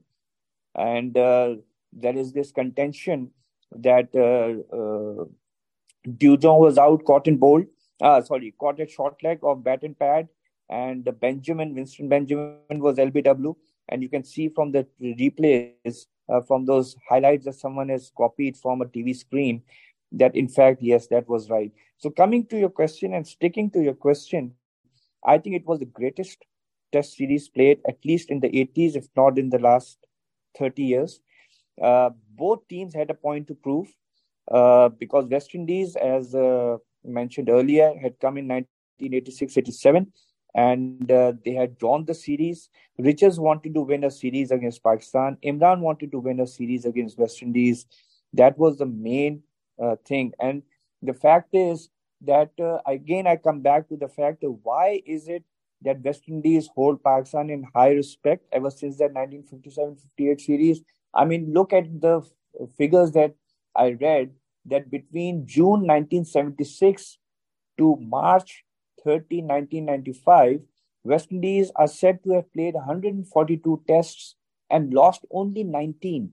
And then of those 19, 4 were to Pakistan. And every time, I think Pakistan won the first test. In 86-87, they won the first test. In 1987-88, they won the first test. In 1991, they won the first test. So Pakistan always tasted first blood. It was only, I think, in 1976-77 that they won the fourth test. But when they won the fourth test, it was 1-1. So Pakistan was always in with a chance of winning the series. West Indies in 87-88 could only draw the series when the third test started. So Pakistan were at an advantage, and I mean, we can talk later about the details of the 87-88 series. But honestly, it was amazing the way Pakistan played. Yes, Richards and Marshall were not there, but when Richards and Marshall returned for the second test, Pakistan almost chased down 372 in the fourth innings to win the match. They finished on 341 for 9, and in the third test, with again Marshall and Richards available, I think Pakistan, for all practical purposes, won that third test had the decisions not gone against them. So let me quickly bring Vijay in So, for the eight. Sakib, No, I'd like to say something on this because it's a video, right? I wouldn't like to trumpet my own fame, but I would like to hear because for me, this 1988 Pakistan tour of West Indies, I had closely followed it, though, as Sohaib rightly pointed out, or as you rightly pointed out, there was not even any news reels or highlights coming out of the Caribbean. But we used to get proper reports from the Hindu. Kamar Ahmed used to send those reports every day from there. Interestingly, for me, this series, we had good previews. We used to get the reports every day, but for some reason, never saw a ball of it. So I knew, right, Shoaib Mohammed, whom we had seen in India in '87, the year before, Ijaz Faqih, some of these younger players, right, along with the genuine greats. Very interestingly, I've always been chasing. I mean, I've been online for the last 15, 16 years. I've spoken to a lot of Pakistanis and stuff. I've always asked a lot of people, including Rob Moody, who's known as Robelinda, some 7-8 years ago, hey, is there any way you could reach out and get this series? But everyone said nothing is available. But I somehow used to search on YouTube and stuff. One fine day, 2019 November, I was just searching internet, YouTube, and the 6-minute video Sohaib talked about was there. 2 videos. One was the 4.5, 5-minute video of the game, and the one was the match presentation with Intikhab Alam speaking and Imran receiving the man of the series and stuff. 2 videos out of nowhere were just lying around a week before they were published. And I was the one who published it on Twitter. And I put it out, and a lot of people thanked me and stuff. Osman Samiuddin, who used to be a Pakistani correspondent for Cricinfo, now he lives in London. I think he's more of a deputy editor or whatever. He quote tweeted it, and he wrote a piece on Cricinfo about how it was. And he made a factual error, interestingly. He made a factual error by saying that till England went to West Indies in 1990, the Sky televised thing, ball by ball, there was not a single series from the Caribbean that was properly televised because different islands, different TVs, etc. But interestingly, I kind of corrected him by saying that when India went the next year in 1989, TWI was televising it. We got daily highlights with Tony Lewis, Gary Sobers, Jimmy Amarnath, etc. So we got daily highlights when India went in '89. But unfortunately, when Pakistan went the year before, we didn't get anything. So I got a bit of a fame from my perspective because I was the one who brought it out on Twitter. And Osman Samiuddin wrote the piece. And he when I wrote that in a small little, if I could use the word nitpicking, he acknowledged the error. And I met a few of my Twitter friends through that. Interestingly, 77 that Sohaib talked about, which, I mean, I've read from the Pakistanis that was televised when they were about to win the test match. The Sabina Park test match, we got a 43-minute video. Again, I was the one who just stumbled upon it. The guy called Shabir, who used to live in Lahore, now I'm told that he's moved overseas to Canada somewhere. He was on some TV shows in Pakistan and all. He used to run a big VCD shop, I'm told. He had published a 43-minute video of that test match with Harun Rashid and Ashik Iqbal scoring a brilliant innings, Gary Sobers being in commentary. Again, I was the one who published on Twitter, and a lot of people asked questions. In fact, there was 1 6 boundary that was incorrectly attributed, and Joel Garner was bowling a slow ball in 1977 of all places. So, look, my fascination with this great rivalry between West Indies and Pakistan has always been there, and I played my tiny little bit in bringing a couple of those obscure videos to the Twitter friends. I'd like to get some credit for it, Saqib. No, you are a legit bona fide superstar, and your knowledge is right up there. So definitely, you should share this on a medium like this. But my follow up with you can is, I come in? no. Let me just finish. Just a second. Yeah, I have to. Yeah. So using 86-87 series where Imran was a big advocate of neutral umpires, and then Pakistan drew the series, which Pakistani fans and Pakistani players thought they should have won. So, Vijay, just a question to you, and then Sohaib can also weigh on this. So, Richards bowling the last over to Abdul Qadir, was that bizarre, or was that because he didn't calculate his overs? But this is a test match. Why was he bowling that last over? The team that is known for his fast bowling, and Abdul Qadir, the number 11, survived the last over on the second test, which could have been a West Indies win. And Pakistan, due to some umpiring decision, probably fancied it could have gone their way earlier. Yeah, so to answer your question, first umpiring, I think the three series, 86, 87, 86 in Pakistan, as I said, where I lived in South Tamil Nadu, we used to get PTV. So the day, I mean, on odd days. So I watched that, they were 48 for 9 the day before in Faisalabad. The next day, they got out for 53 all out. I think that test match was by the Pakistani umpires. The two Indian umpires, so the first 7 neutral umpires, came to Pakistan for the next test match in Lahore, Ramaswamy and Pillu Reporter. Imran was an advocate for that. But I think the main thing, the reason why Imran wanted these umpires, you need to go back to the genesis. Imran was quite unhappy in England in 1982. The constant incident at the Headingley, where Pakistan felt they deserved to win the series and few things didn't go their way. And there's a lot of bad blood between Pakistan and England in terms of umpiring. Though there was a lot happening on the Pakistan side, for once England had some faults on their side as well. I think Imran had that, and then Imran knew that we had won a lot at home, but people always blame our umpires for it. He wanted to fix that. And that's one of the reasons he brought in the two umpires. And the West Indies won that Lahore test, and Pakistan happened to save that Karachi test with Imran showing with his bat how he could save a test match. Now, coming back to your question in 88 in the Caribbean, I think all neutral observers would agree that if neutral umpires were there or DRS was there, Pakistan would have won the series deservedly, because they had the moments, they controlled, and the reverse swing, the leg spin of Abdul Qadir, both over and around the wicket, and some gritty batsmanship. Salim Yusuf, even Shoaib Mohammed had some good play, some very innovative captaincy about Ijaz Faqih, and even Shoaib Mohammed taking wickets. The great question about why Richards bowled that last over. I think as I said, we don't have ball-by-ball records. We had Marshall back, we had their 4 quicks, and Richards bowled in the last over and Qadir defended the 5 balls. To be perfectly honest with you, I don't know, because a couple of years later in the Nehru Cup final, when Pakistan and West Indies played, Vivian Richards made a big miscalculation, and then he bowled the last over and Wasim Akram hit the 6 at the Eden Gardens to win the test, one-day game final, right? So I don't know if Sohaib has an answer why he bowled the last over, or it could be a case that, those days, the mandatory overs after the last hour began, right? Was set off for a time, and Richards tried to squeeze in an extra. I think my plausible explanation is probably Richards thought with 1 wicket remaining, if a fast bowler had bowled, it would have taken X number of minutes. Maybe by bowling him an over, he could have squeezed in an extra over, or a long day with the quicks being tired. That's the plausible explanation, Saqib, I have for that. So if you can come in, and I apologize, I cut you off there, but yeah, you can speak what you would respond. No. Actually, I wanted to say that I had no idea, Vijay, that you were the one who located that YouTube video. Otherwise, I would have mentioned you at all, because I just someone sent me a link on that, and I had a look, and I just had no idea. So, hats off to you for getting that video out, because at least we got to see something. Regarding that last over, look, do you remember the Ashes series about a year back, when Anderson and Broad were batting to save that test, 9 wickets down, and eventually Smith came on to bowl because it was out of desperation, and they said, let's try something else. I just have a feeling, look, it were mandatory overs, right? So the fact is that 20th over had to be bowled even if it took 10 minutes first. So there can be 2 reasons why Richards bowled that over. First was to relax the batsman.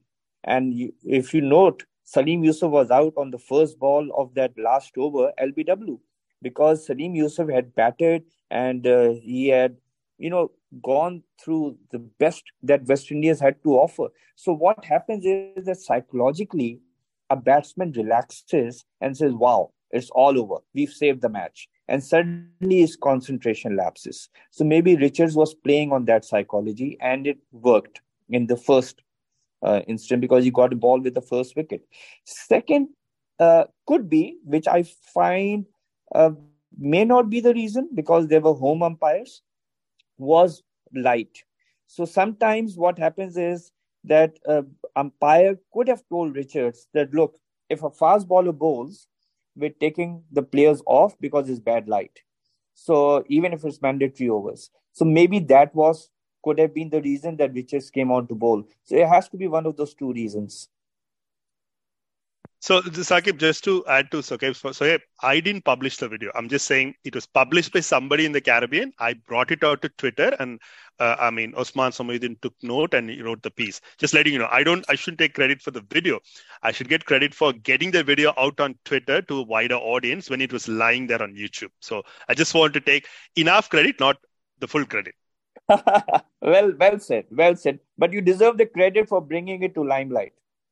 And while you guys were exchanging your notes on this, I opened the scorecard on ESPN Cricket Info. So Richards had bowled 4 overs in the last innings and had taken 2 wickets. So maybe he was also in the mix. He had gotten Ijaz Ahmed out, and then he got the 9th wicket, Salim Yusuf, which probably could have been the last over. But I think you did it.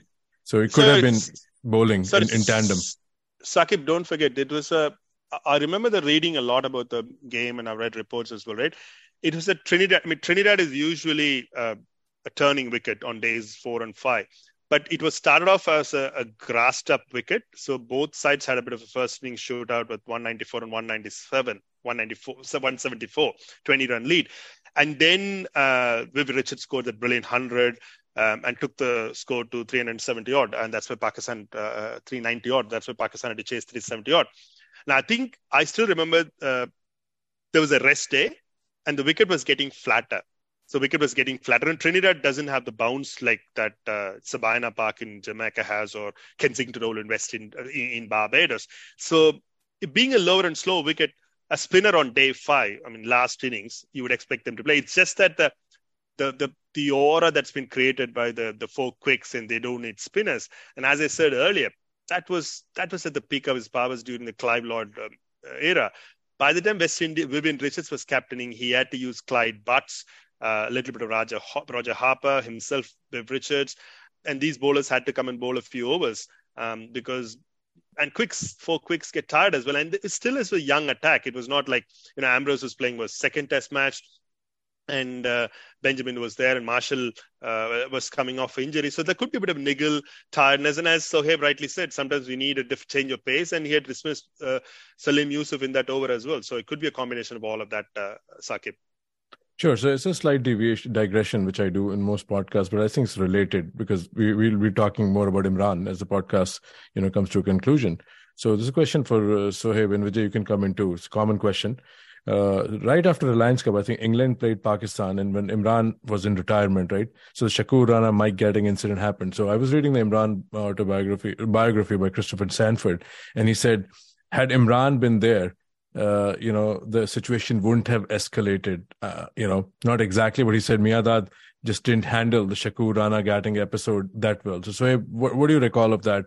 And is it fair to say if Imran was there, he would have handled this incident better? Because the shadow of Imran is so huge, just like Michael Jordan's shadow. Like, this is a shadow that keeps getting bigger, and no comparison, I think, is good enough. So I think that's where I'm going for the next topic of this podcast. But what do you remember of the Shakur Rana incident, and do you think Sanford is accurate? If Imran was there, things could have been different? Well, the thing is, the issue was between Shakur Rana and Mike Gatting. The Pakistanis had nothing to do with it.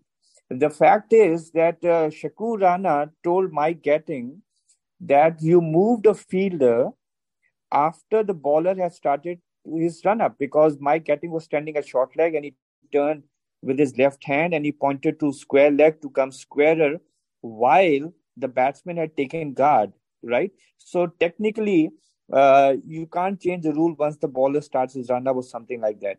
And Mike Gatting just blew his fuse. Shakur Rana gave either a no ball or he stopped the match. I don't remember exactly what happened. And Shakur Rana went, and then there was finger waving between the two. And the fact is that Shakur Rana asked for an apology as an umpire. Imagine this happening in England. Do you think any English umpire would have come onto the ground the next day if a Pakistani player had acted like that in front of him? Would the media have forgiven? No. So the fact is, Mike Gatting refused to apologize, and the match was stopped for a day because Shakur Rana refused to come out to officiate the match. The Pakistan Cricket Board told the English Cricket Board, look, this is not on. Whatever the thing, you cannot shout at an umpire on live TV during a test match. Now, the English Cricket Board told Shakur Rana to apologize, and told Mike Gatting to apologize, and Mike Gatting refused.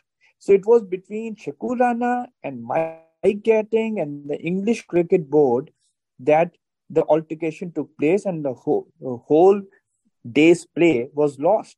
And England actually lost the initiative because they were in a better position to win the test match. So I'm not sure whether Imran would have said anything, done anything different, because the Pakistanis were not involved in what was going on anyway. Vijay, what's your recall of this event? I think Sohaib is right on. I was surprised when Sanford put in the book that had Imran been there, this situation, they would have intervened, or at least they would have found a solution. What do you recall of reading about that? It's a bit hard because we got even TV clips and stuff in India. But I think the British ambassador in Islamabad, I forgot his name, I think it's Barrington. I had to really dig deep. Not Ken Barrington, some Barrington, if I'm right. He had made a statement later. I think they revealed some of the classified information a little later, I think in the early 2000s. I think he had mentioned that Pakistanis had more than a grain of truth when they said that England behaved in an inappropriate manner. I could be wrong. I'm just trying to think.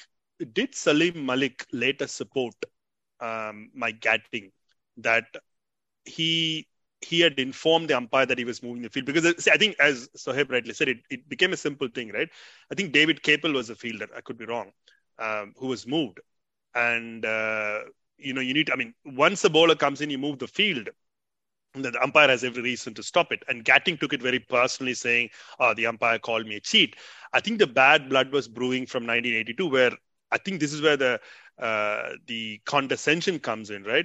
I think Gatting took it, how dare a Pakistani tells me I'm a cheat when your house is not in order.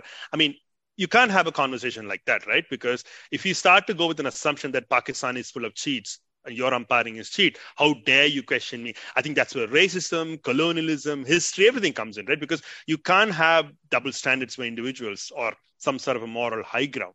I think that's where Shakur Rana got really worked up, and Gatting's response was pretty poor, because you can't do finger wagging, because cricket is a sport. As a sports captain, you respect the umpire, right? Tradition. There is a tradition. Whether you like it or not, a hand goes up, you walk away. Tuck the bat behind your arm and walk away. You don't argue. You don't gesticulate. This is not football. This is not rugby. That's why it's a cricket. It's a gentleman's game and all. I think from that perspective, for an English captain to behave like that was appalling, poor.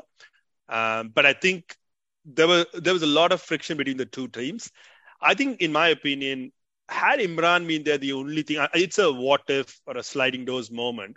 Had Imran been there, could he have used his influence to, I don't know, back then it was called Test and County Cricket Board. Could he have used the BCCP's influence to talk to TCCB and stop that games? They didn't have a day's play, right? It was suspended because Shakur Rana wouldn't take the field without an apology. Could he have played a better diplomatic role? Well, it's hard to speculate, but as Sohaib said, it was between England who took a slight of what Shakur Rana did. So it was the onus was on TCCB to back down, which the Pakistanis weren't willing to. So I think it would have been difficult, but there is a grain of truth, because Imran was such a diplomat, he was such a popular figure, he was part of the British aristocracy, so to speak.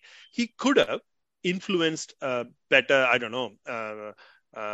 meeting between both the parties, but we never know, Saqib.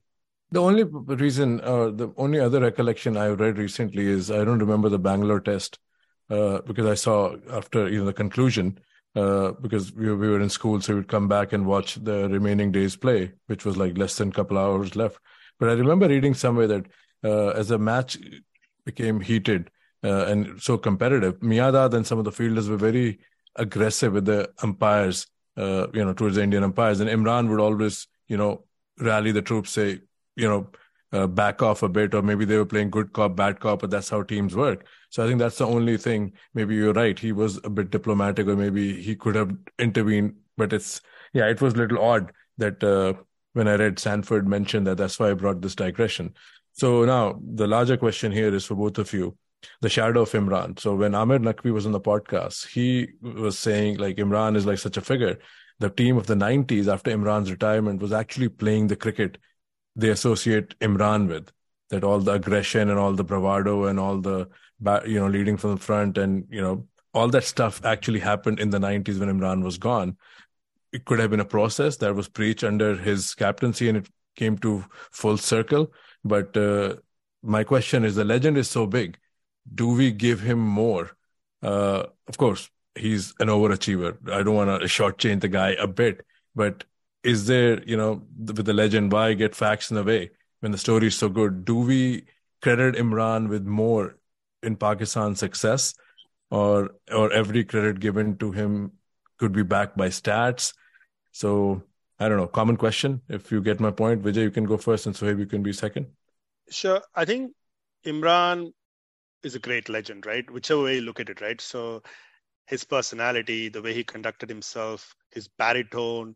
So, I mean, again, someone would say psychobabble, but that's what he was. He was a personality, right? The way he played in county cricket in England, New South Wales over here. But I think let's look at it, right? So he's got a tremendous record. He defeated India in India. He said he wanted to beat India in India, and he did that in the Bangalore test on a pitch which was not easy. And his tactics, I think, in my opinion, you could look at all the factors, but in the end, it was Imran's superior captaincy over Kapil Dev. He asked Miyanda to open in the second innings. Iqbal Qasim being a left-hander who came in as a night watchman. I think those small parts that Imran played, I think that was decisive in Pakistan being able to beat India in India. And then in England, the way he bowled at Headingley, taking 10 plus, 10 for, he was not just a tactically brilliant captain. He led from the front, and he bowled really well, so beating England in England. Then again, we talk about in the Caribbean in 88. He was done. He was retired, and then he came back. Please remember, he had a big foot injury going into the Boda Oval. He had to take so many painkillers. He took 11 wickets on a wicket which was not an easy wicket. Guyana is not an easy wicket. It was a flat wicket, and he used reverse swing prodigiously. By the time the caravan moved to the Queen's Park Oval in Trinidad, he couldn't even bowl fast. He was pretty much a fastish in-swing bowler, but he still took a lot of wickets. So to me, he led from the front. He was not just a captain who was tactically good. He was a player who contributed enormously. And he played for 2-3 years just as a batsman. When at the peak of his powers in 82-83, he took 40 wickets against India, 13.95, the famous average, including that, infamous from an Indian perspective, famous from a Pakistani perspective, that big reverse swinging spell at the National Stadium in Karachi, for which a lot of Indian old-timers still have nightmares about. They could still wake up in the middle of the night with cold sweat. But then he had that, shin injury, that ruled him out for a couple of years. So he played as a batsman and as a captain. So he was larger than life and he did so much. But I think the most important thing when you talk about captaincy and on-field, right? Imran was a late bloomer in everything. As Sohaib talked about in 1971, he didn't have a great run-up. We have looked at some of his old videos. His bowling action was very different. He had developed. He's one of the great cricketers who developed into something great. World Series cricket, he had John Snow's influence was brilliant. In the early 80s, he's probably the quickest bowler in the world because Jeff Thompson was on the wane and he was quicker than even the West Indian bowlers, right? And that's where the big regret is. If in 83, Pakistan and West Indies had played a series in the West Indies, that would have been a mouth-watering prospect. Now, coming back to captaincy, so he had admitted that, he was the one who first really thought through having a leg spinner in the middle overs of a one-day game. So he was such a big fan of Abdul Qadir. But guess what? He took a while to understand how to place the fielders for someone like Qadir. So he had admitted it, right? The famous story. One thing I'd like to talk about Imran is in 1983, they played the semi-final. First semi-final, India had beaten England at Old Trafford. The second semi-final was between Pakistan and West Indies at the Oval. Pakistan had barely scored, 180 odd in 60 overs, which was not enough. They took an early wicket of Haynes and walked in Vivian Richards. I think Imran had set a field which was like a silly mid-on, silly point, forward short leg, a slip. There were 4 fielders surrounding Vivian Richards. And Vivian Richards had to look at Qadir and Imran saying, do you even know what you're doing? So he was a very aggressive captain. I mean, of course, Pakistan lost the game decisively. I believe Ijaz Faqih dropped a catch at silly point early on of Qadir's ball. But Richards scored an 8-yard. So Imran had that, he was ahead of the time in terms of using leg spin as an attacking weapon in one-day cricket and even in test cricket, right? I think Bob Willis famously said in 78 or 79 that maybe spinners are going out of fashion even in test matches to win because of the rise of West Indian quicks was seen as a new template. But Imran was still using Qadir as a weapon in test matches. So to me, he was the proper traditional captain, the way Ian Chappell captain, the way Richie Benaud captain, the way Ray Illingworth captain. Lloyd was a little different, right? So he was the proper, proper English way of Australian way of doing captaincy. So I would say that I think the most important thing from Imran's perspective, as Sohaib talked about, Pakistan had a lot of infighting, right? There was Karachi Lahore faction, there was Punjabi Sindhi faction. They used to fight, they used to party, they used to do all kinds of things. But Imran was that one person who could bring people in together, right? And once they played for Imran, they did very well. I think the other thing, if you have to look at it, I don't necessarily agree with Amer Naqvi. He's a good guy. I mean, on Twitter, I know him. He follows me and stuff. Imran knew his cards very well. As a bowling captain, he was very aggressive. Wasim Akram, he brought in Abdul Qadir as an attacking king. He used himself. When it came to batting, he was a little conservative. You look at the type of players he groomed. Amir Malik, Harun Rashid before that, Shoaib Mohammad, even Salim Yusuf as a keeper, right? More for his batting. So he liked these nuggety, good defensive, gutsy players. Even Ramiz Raja, right? Ijaz Ahmed, right? He built a core of these players. If you look at the stats, some of them don't have a great record, but under Imran, they had those flashes of brilliance because that's what you need from captains, right? You need them to perform, and then when they were off the boil, he would just drop them, bring someone else in. So I don't think Imran's template was score 300 runs in a day and then bowl them out. Bowling was aggressive. Batting was a little more conservative. And one more final point I'd like to talk about is there was this famous guy called Masood Anwar. Masood Anwar was there as a left-arm orthodox spinner. He played in the 1990 Lahore Test match. That was a Test match that Pakistan saved. And Masood Anwar, as a night watchman, he scored 37, I believe, and Imran played another big part, 50-odd not out to save the Test match. Guess what? Imran never selected him. Imran had a very, very clear head. There was no emotion. Yeah, you saved a test match, but your job was to bowl. I don't think you're a bowler I'm relying on. And you talked a little bit about Abdul Qadir with Iqbal Qasim, right? He had used Qasim, of course, Javed Mian's advice as well. So some would argue that Javed Mian was tactically better, but Imran had all the other qualities. His tactics got improved as he went along. And his overall person management and his ability to manage the board, get the type of players he wanted, to groom.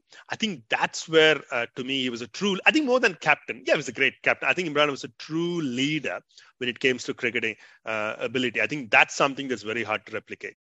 And Iqbal Qasim never played a test after the Bangalore test.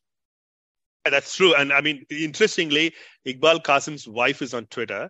She and I had an interaction. I casually said that in one of the threads that Iqbal Qasim's technically record, stats-wise, better than that of Abdul Qadir.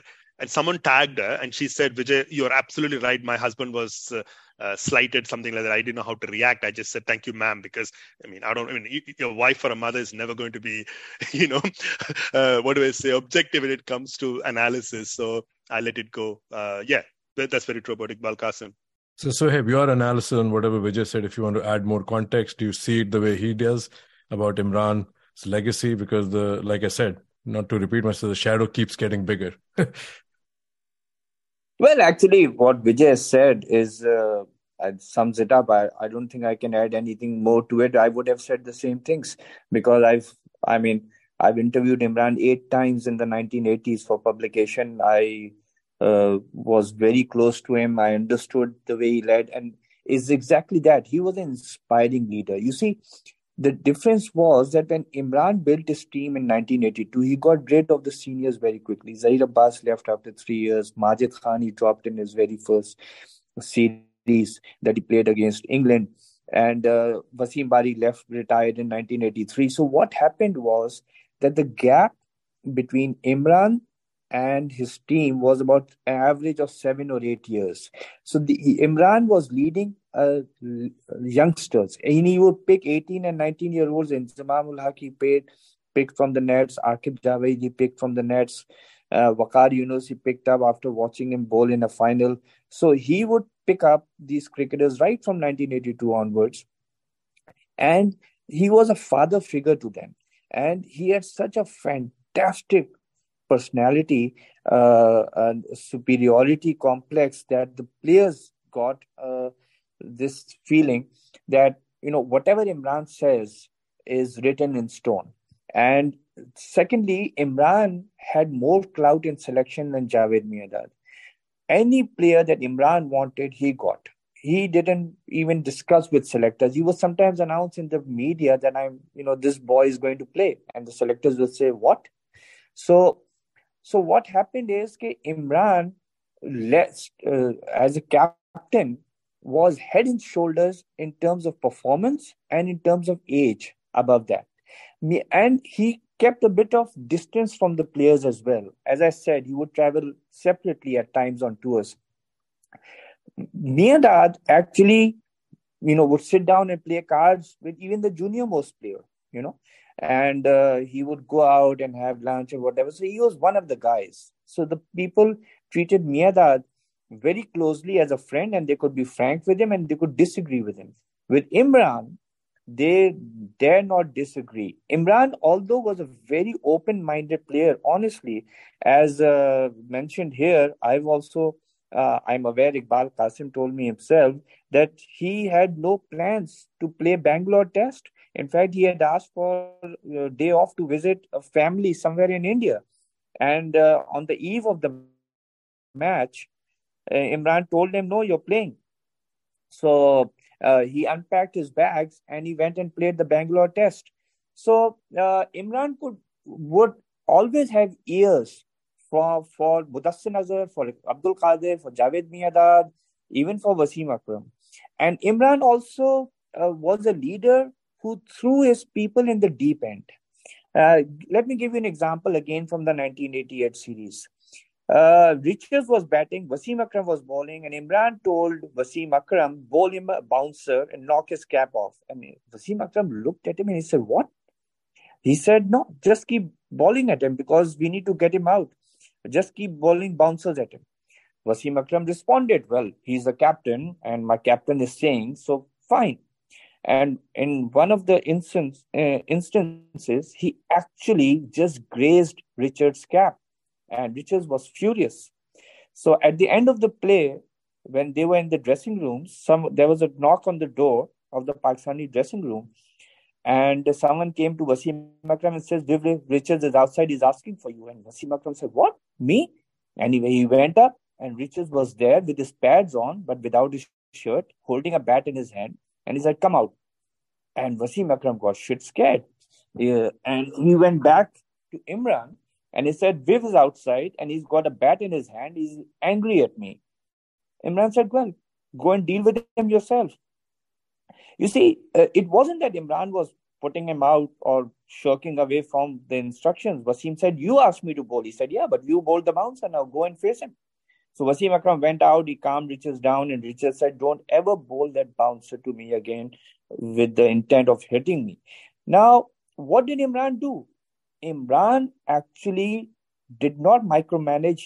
He knew he would retire in a couple of years' time. He might not play the next match. So he wanted to tell the players to go out and become men. Fight your own battles. Believe in yourself. Like, for instance, he would advise, but then he would not, run the issue for them. So Imran was an inspiring leader. He would exercise 4 hours a day. He would be in the gym. He would be running. I once interviewed him way after he had retired, for a TV channel. And he said, "Come over at 9. And I went there at his home in Zaman Park. And he had just returned from a jog. He was, there for 2 hours exercising. And that was years and years after he had retired. So Imran was a fitness fanatic, and he made sure that everybody rose to their potential. And he led by example. If I can exercise for 4 hours, all of you had better exercise. All of you had better go to the gym. So that was the leader. I mean, rest, Vijay has said, I would have said the same thing. So I don't want to take up too much time. But that's the way Imran was. He led by example, and he threw the guys at the deep end, and he said, fight your own battles. And he made you believe in your abilities. Actually, that's a great anecdote about Akram and Richards because I was reading the series scorecard. Richards didn't play the first test, but then the next two tests, Wasim Akram got him 3 out of 4 innings.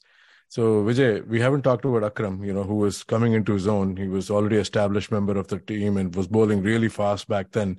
Do you remember his battles with Richards, or are there any other matchups in the Pakistan-West Indies clash of the late 80s that you think we should talk about in this podcast, a particular, like, say, Haynes versus Imran, or Akram versus Richards, or Miyadad versus Marshall, anything that fascinated you or you remember reading about that? Yeah, sure. I think to Sohaib's point, right? He dropped Majid Khan and he brought in Mansoor Akhtar in England in '82, and Majid Khan, his cousin, family member. So Imran never showed any such favoritism to his family or something that allowed people to have a lot of respect for him. And I think this, because it's almost like a hagiography of Imran in terms of how we're praising, there was also a bit of a problem because he spunt on probably Harun Rashid or Mansoor Akhtar didn't pay off. I think there's one criticism, which is like a post facto, is because Imran was picking people off the streets and making these things, and Zahid Fazal, right? Indians would remember in 91, from Lahore, he flew in 2 days before the final. He got 98 not out in the final. The point is, because his instinct was so good, he understood the game and he could influence stakeholders to get it done. Not everyone was as influential as he was. Probably it didn't allow Pakistan to develop a better system. That's one of the criticism post facto that's come from the Pakistani circles, because not everyone could have that same power. Now, coming back to your point, Saqib, absolutely. Pakistan West Indies contest had provided some great things.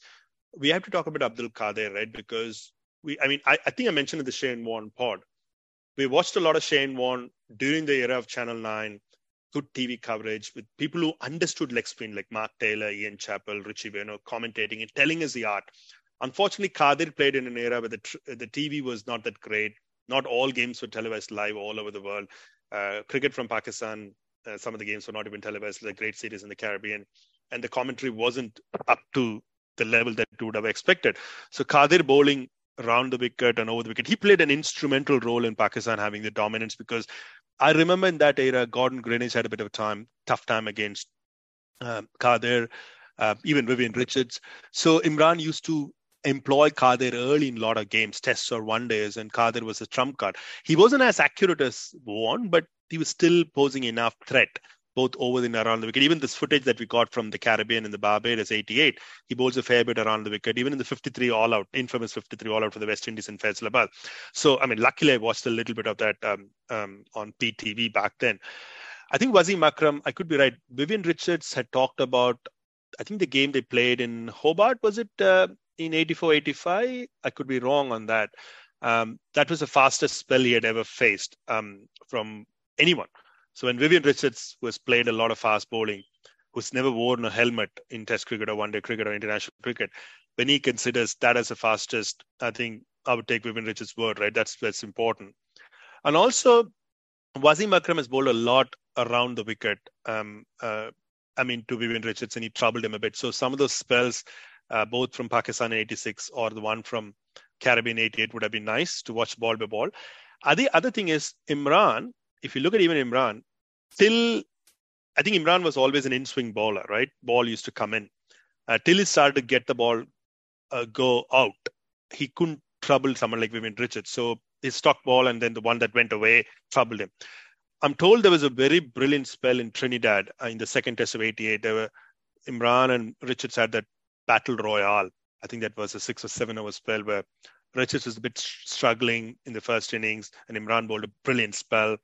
Read about it, but unfortunately we have no footage of that thing. The second innings he got 100, so that would have been a brilliant, brilliant thing to watch. So there, as I said, Abdul Qadir and all those things, and also those who haven't watched, they should go and watch the 77, 78, this 43-minute footage of the Sabina Bagh test, because even that footage has got so much, right? You've got Harun Rashid playing some imperious drives. You would know why Imran rated someone like him, because playing those back foot punches of the Caribbean quicks is a talent, but he couldn't develop his game.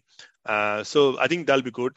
The other thing I would like to say is Majid Khan, because Majid Khan had played a brilliant innings in the 76-77 series when he scored that brilliant 100 in Georgetown. That's an innings that revived them in terms of getting back to that series. We don't have any footage of that from that series. If there is anything available, that'll be good. So some of these things, these are some of the things. And also don't forget, let's not forget the World Cup things. 1975, the first semi-final, we talk about West Indies being dominant, but they would have very easily lost the semi-final, right? So basically, to me, that last wicket partnership that saved West Indies in the 1975 World Cup semi-final was such a thing. And even in the 79 World Cup, Zahir Abbas and Miandad had the partnership. So, I mean, Pakistan-West Indies cricket is littered, with so much of history. And also, one other thing is, when there was a one low-scoring series which doesn't get the attention that it deserves in 80-81 in Pakistan, when Viv Richards was at his absolute best. It was not like big 100. He scored 80s and 70s. We don't have a lot of footage from that. We got something now. I think that's something also I would like to reminisce. So there's a lot of memories. Great bowling. And also, see, one final thing. Ramiz Raja, the only six he has ever hit in his test cricket was against Patrick Patterson. I think they had 30 to chase in that first test in 1988. Mudazzar Nazar was LBW in the second or third ball. And after that, Patterson, everything was short. Ramiz Raja went for a hook. It was a top edge, went way over Dujon's head for a six. The only six they'd ever hit. I think they scored, Shoaib Mohammad and Ramiz Raja scored those 30-odd runs in 3 overs. I'd like to watch those 3 overs, because similarly, Dennis Lilly had a spell like that against Pakistan in 76-77 when they had another 30 runs to chase. So yeah, some of those great things I would like to watch if footage is available, Saqib. Yeah, that's great stuff for any listener, including me, that we can go and start searching for those on YouTube. So Sohaib, let me bring you in, because you've covered the series. You've been a broadcaster, like you said. You've done 8 interviews with Imran. Gosh, that should be a podcast by itself. I should procure, maybe book your calendar to do it sometime. But now let's bring in, as we close on this podcast, a few more minutes, and I'll let you both go. So in your capacity, when you were covering these cricket series, talk about the West Indies players. How were they received in Pakistan? Richards, Marshall, Greenidge, Haynes, they're absolute superstars back in the 80s. Did you ever get a chance to speak to them? Are there any memories that you want to share with the listeners here from the 86 or the 87 Reliance Cup or the 86 series? Anything on the West Indies players that you would like to share here with me, Vijay, and the listeners? Let me tell you, the West Indian players were hugely popular with the Pakistanis. Hugely popular. I mean, like in the 1974-75 series, when West Indies came and played Pakistan, I didn't want Kalicharan to get out. I mean, I wanted him to play even against Pakistan, because the West Indian players were extremely friendly. I got to meet a couple of them in the 86-87 series because I was working. I started my job, so I hardly, got time to meet anybody or take interviews. But they were extremely popular. Also, I mean, like, take Darren Sammy of current time. I mean, half the time he lives in Pakistan. He says, I'm Peshawar Zalmi, he wears Pakistani clothes and all that. That's how the West Indians have always been when it's come to Pakistan. As I said, there's a special bond. There's special camaraderie. There's a special respect for each other's culture, each other's players, and they like each other's food and they go out together. So, isliye, I would say that the West Indian players have always been extremely well received, even their fast bowlers. And let me tell you, for example, the 1980-81 series, when brick was thrown at the Pakistani fan, I think it was by Sylvester Clarke, if I'm not mistaken. Yeah, Sylvester Clarke, yeah, that's correct. Yeah, the Pakistani people actually had sympathy for Clark, and they told I mean, a lot of we used to discuss among ourselves, and we said, well, why was the uh, guy in the spectator stand? Why did he throw something at Clark in the first place? Because we always felt that the West Indians are comrades in arms when it comes to playing cricket, and there was a healthy competition between the two. As I said, I told you the results that Pakistan was one of those teams that were consistently beating West Indies in crucial games or coming close, like that 1979 final, I mean semi-final in the World Cup. And we came so close to beating them because of that 166 run partnership between Zaire and Majid. And then in the 1975 World Cup, yes, that last wicket partnership by Derek Murray and Andy Roberts. I mean, they added 64. Otherwise, we would have probably knocked them out of the World Cup. So 75, 79. But after that, West Indies just blew us away in the one-day series. And then we would actually wish that we don't play them. But coming to your question, the players have always been very well received. They've been very, very gentle people. Michael Holding even came back as commentator and he mixed around with us. I sat with him in the media box. He would talk about the demise of West Indian cricket, and he would tell me that was the first time I heard from Holding, and he said, well, one of the reasons that the West Indians cricket is on the demise is that we're tall people, and a lot of us are whisked away to play basketball in Florida. So the Caribbean youth who would play cricket now get picked up at 18 years of age and paid tons more money to play on weekends in Florida. So why would anyone want to play cricket? So yeah, we discussed very openly cricket with each other, the media people, the ex-cricketers, and very, very hugely popular with Pakistanis all the time. Sure. And you recently worked with Ramiz Raja in the PSL, and you know him well, and you quoted at the top of the show like about the 88 series. Are there any other anecdotes that you want to give to the listeners about the rivalry with West Indies, be it Ramiz, be it Imran himself, or be it Shoaib Mohammad or anyone? Because that stuff really, elevates the podcast experience for diehards who will tune in here to listen for a 2 hour long conversation. Because in the end, the players are if you get something from the horse's mouth, I think that'll be fitting. Sohaib, as the parting comments from your side. Well, yeah, well, not too many anecdotes, but yeah, what Ramiz said about the 1988 series was the fact that one of the things he said was that the spirit of the cricket that was played between the two teams was tremendous, and that the West Indian players hardly slashed at him, hardly slashed at anybody else. So the respect was there for each other's cricket, and the respect was there as cricketers themselves, like Wasim Akram knocking off that cap, or trying to. And other than that, he said that Imran had a lot of faith in a cricketer by the name of Amir Malik. He even brought him back in the third test, I think he played. And Rami said that Imran used to say that, he plays like Barry Richards, and which was a huge compliment for somebody like Amir Malik. But other than that, yeah, not too many stories that I got to hear. But basically, what Ramiz always said, even before when we used to talk about the 1988 series, that they went there and they were told by Imran that we're going to win. And he said that everyone was in awe of Imran all the time as a captain, as a leader. And Abdul Qadir was one of those who Imran believed can help beat West Indies, because West Indies have traditionally been weaker against spin. Perhaps they don't play that much. And a lot of the time, the strategy was Imran and Qadir versus the West Indies in every way, because Wasim Akram was carrying a bit of an injury as well.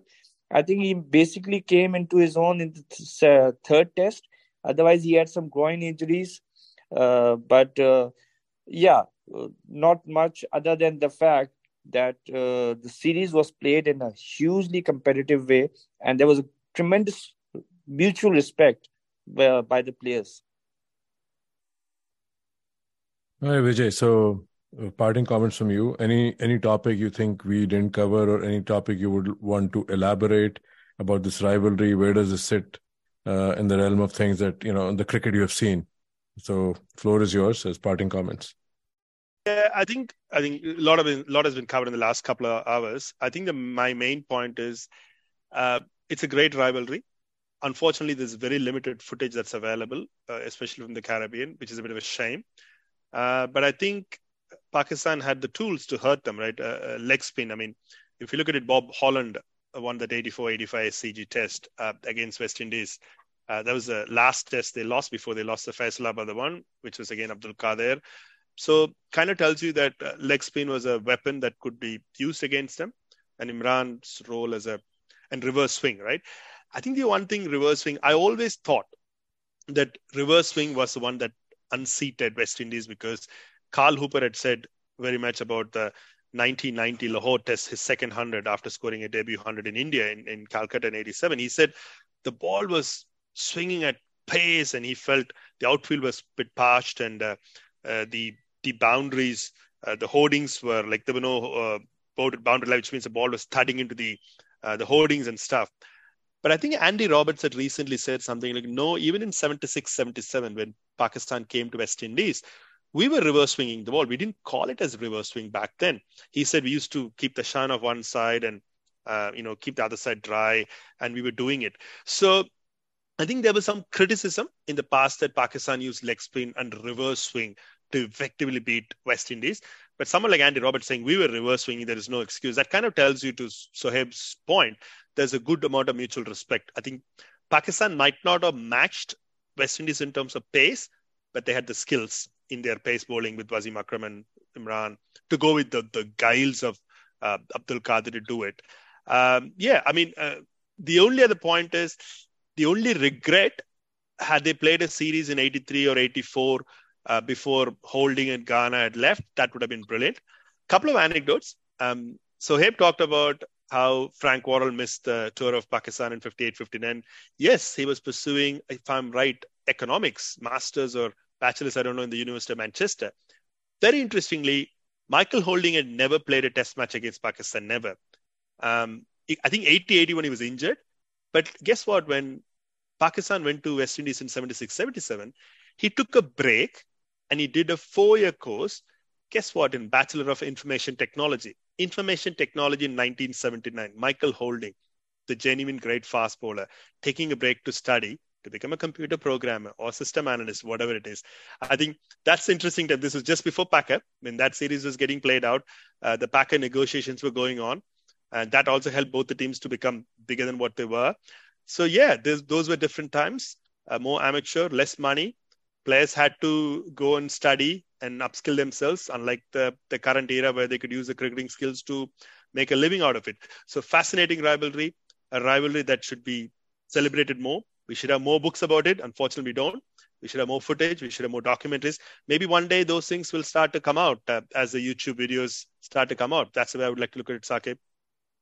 No, I think this was perfect. You both didn't need me. I think the kind of history you and the great recall and anecdotes this conversation was, I could have just gone and watched something else and you could have carried this effortlessly without me. I enjoyed every minute of it.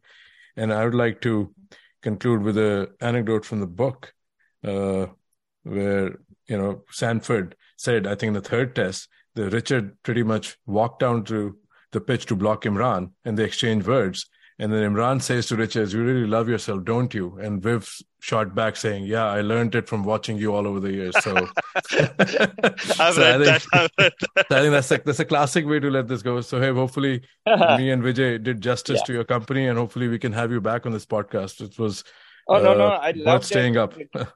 Yeah, there's another thing just before you go, although you've formally closed the broadcast, because there was a couple of things that, didn't get mentioned.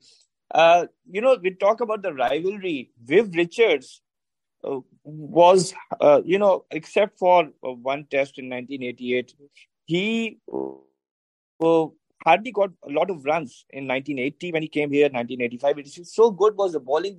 And Pakistani batting, despite Javed Mirad being there and scoring those 200s. But basically, if you look at the fact that, they played about 9 tests, 3 in 86, 87, 3 in 88, 89, 3 in 1990.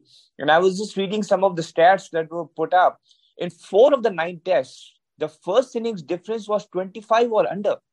And only 1 of 35 innings exceeded 400. That indicates how much the bowlers put in the efforts against 2 teams that had probably the best batsmen in the 1980s.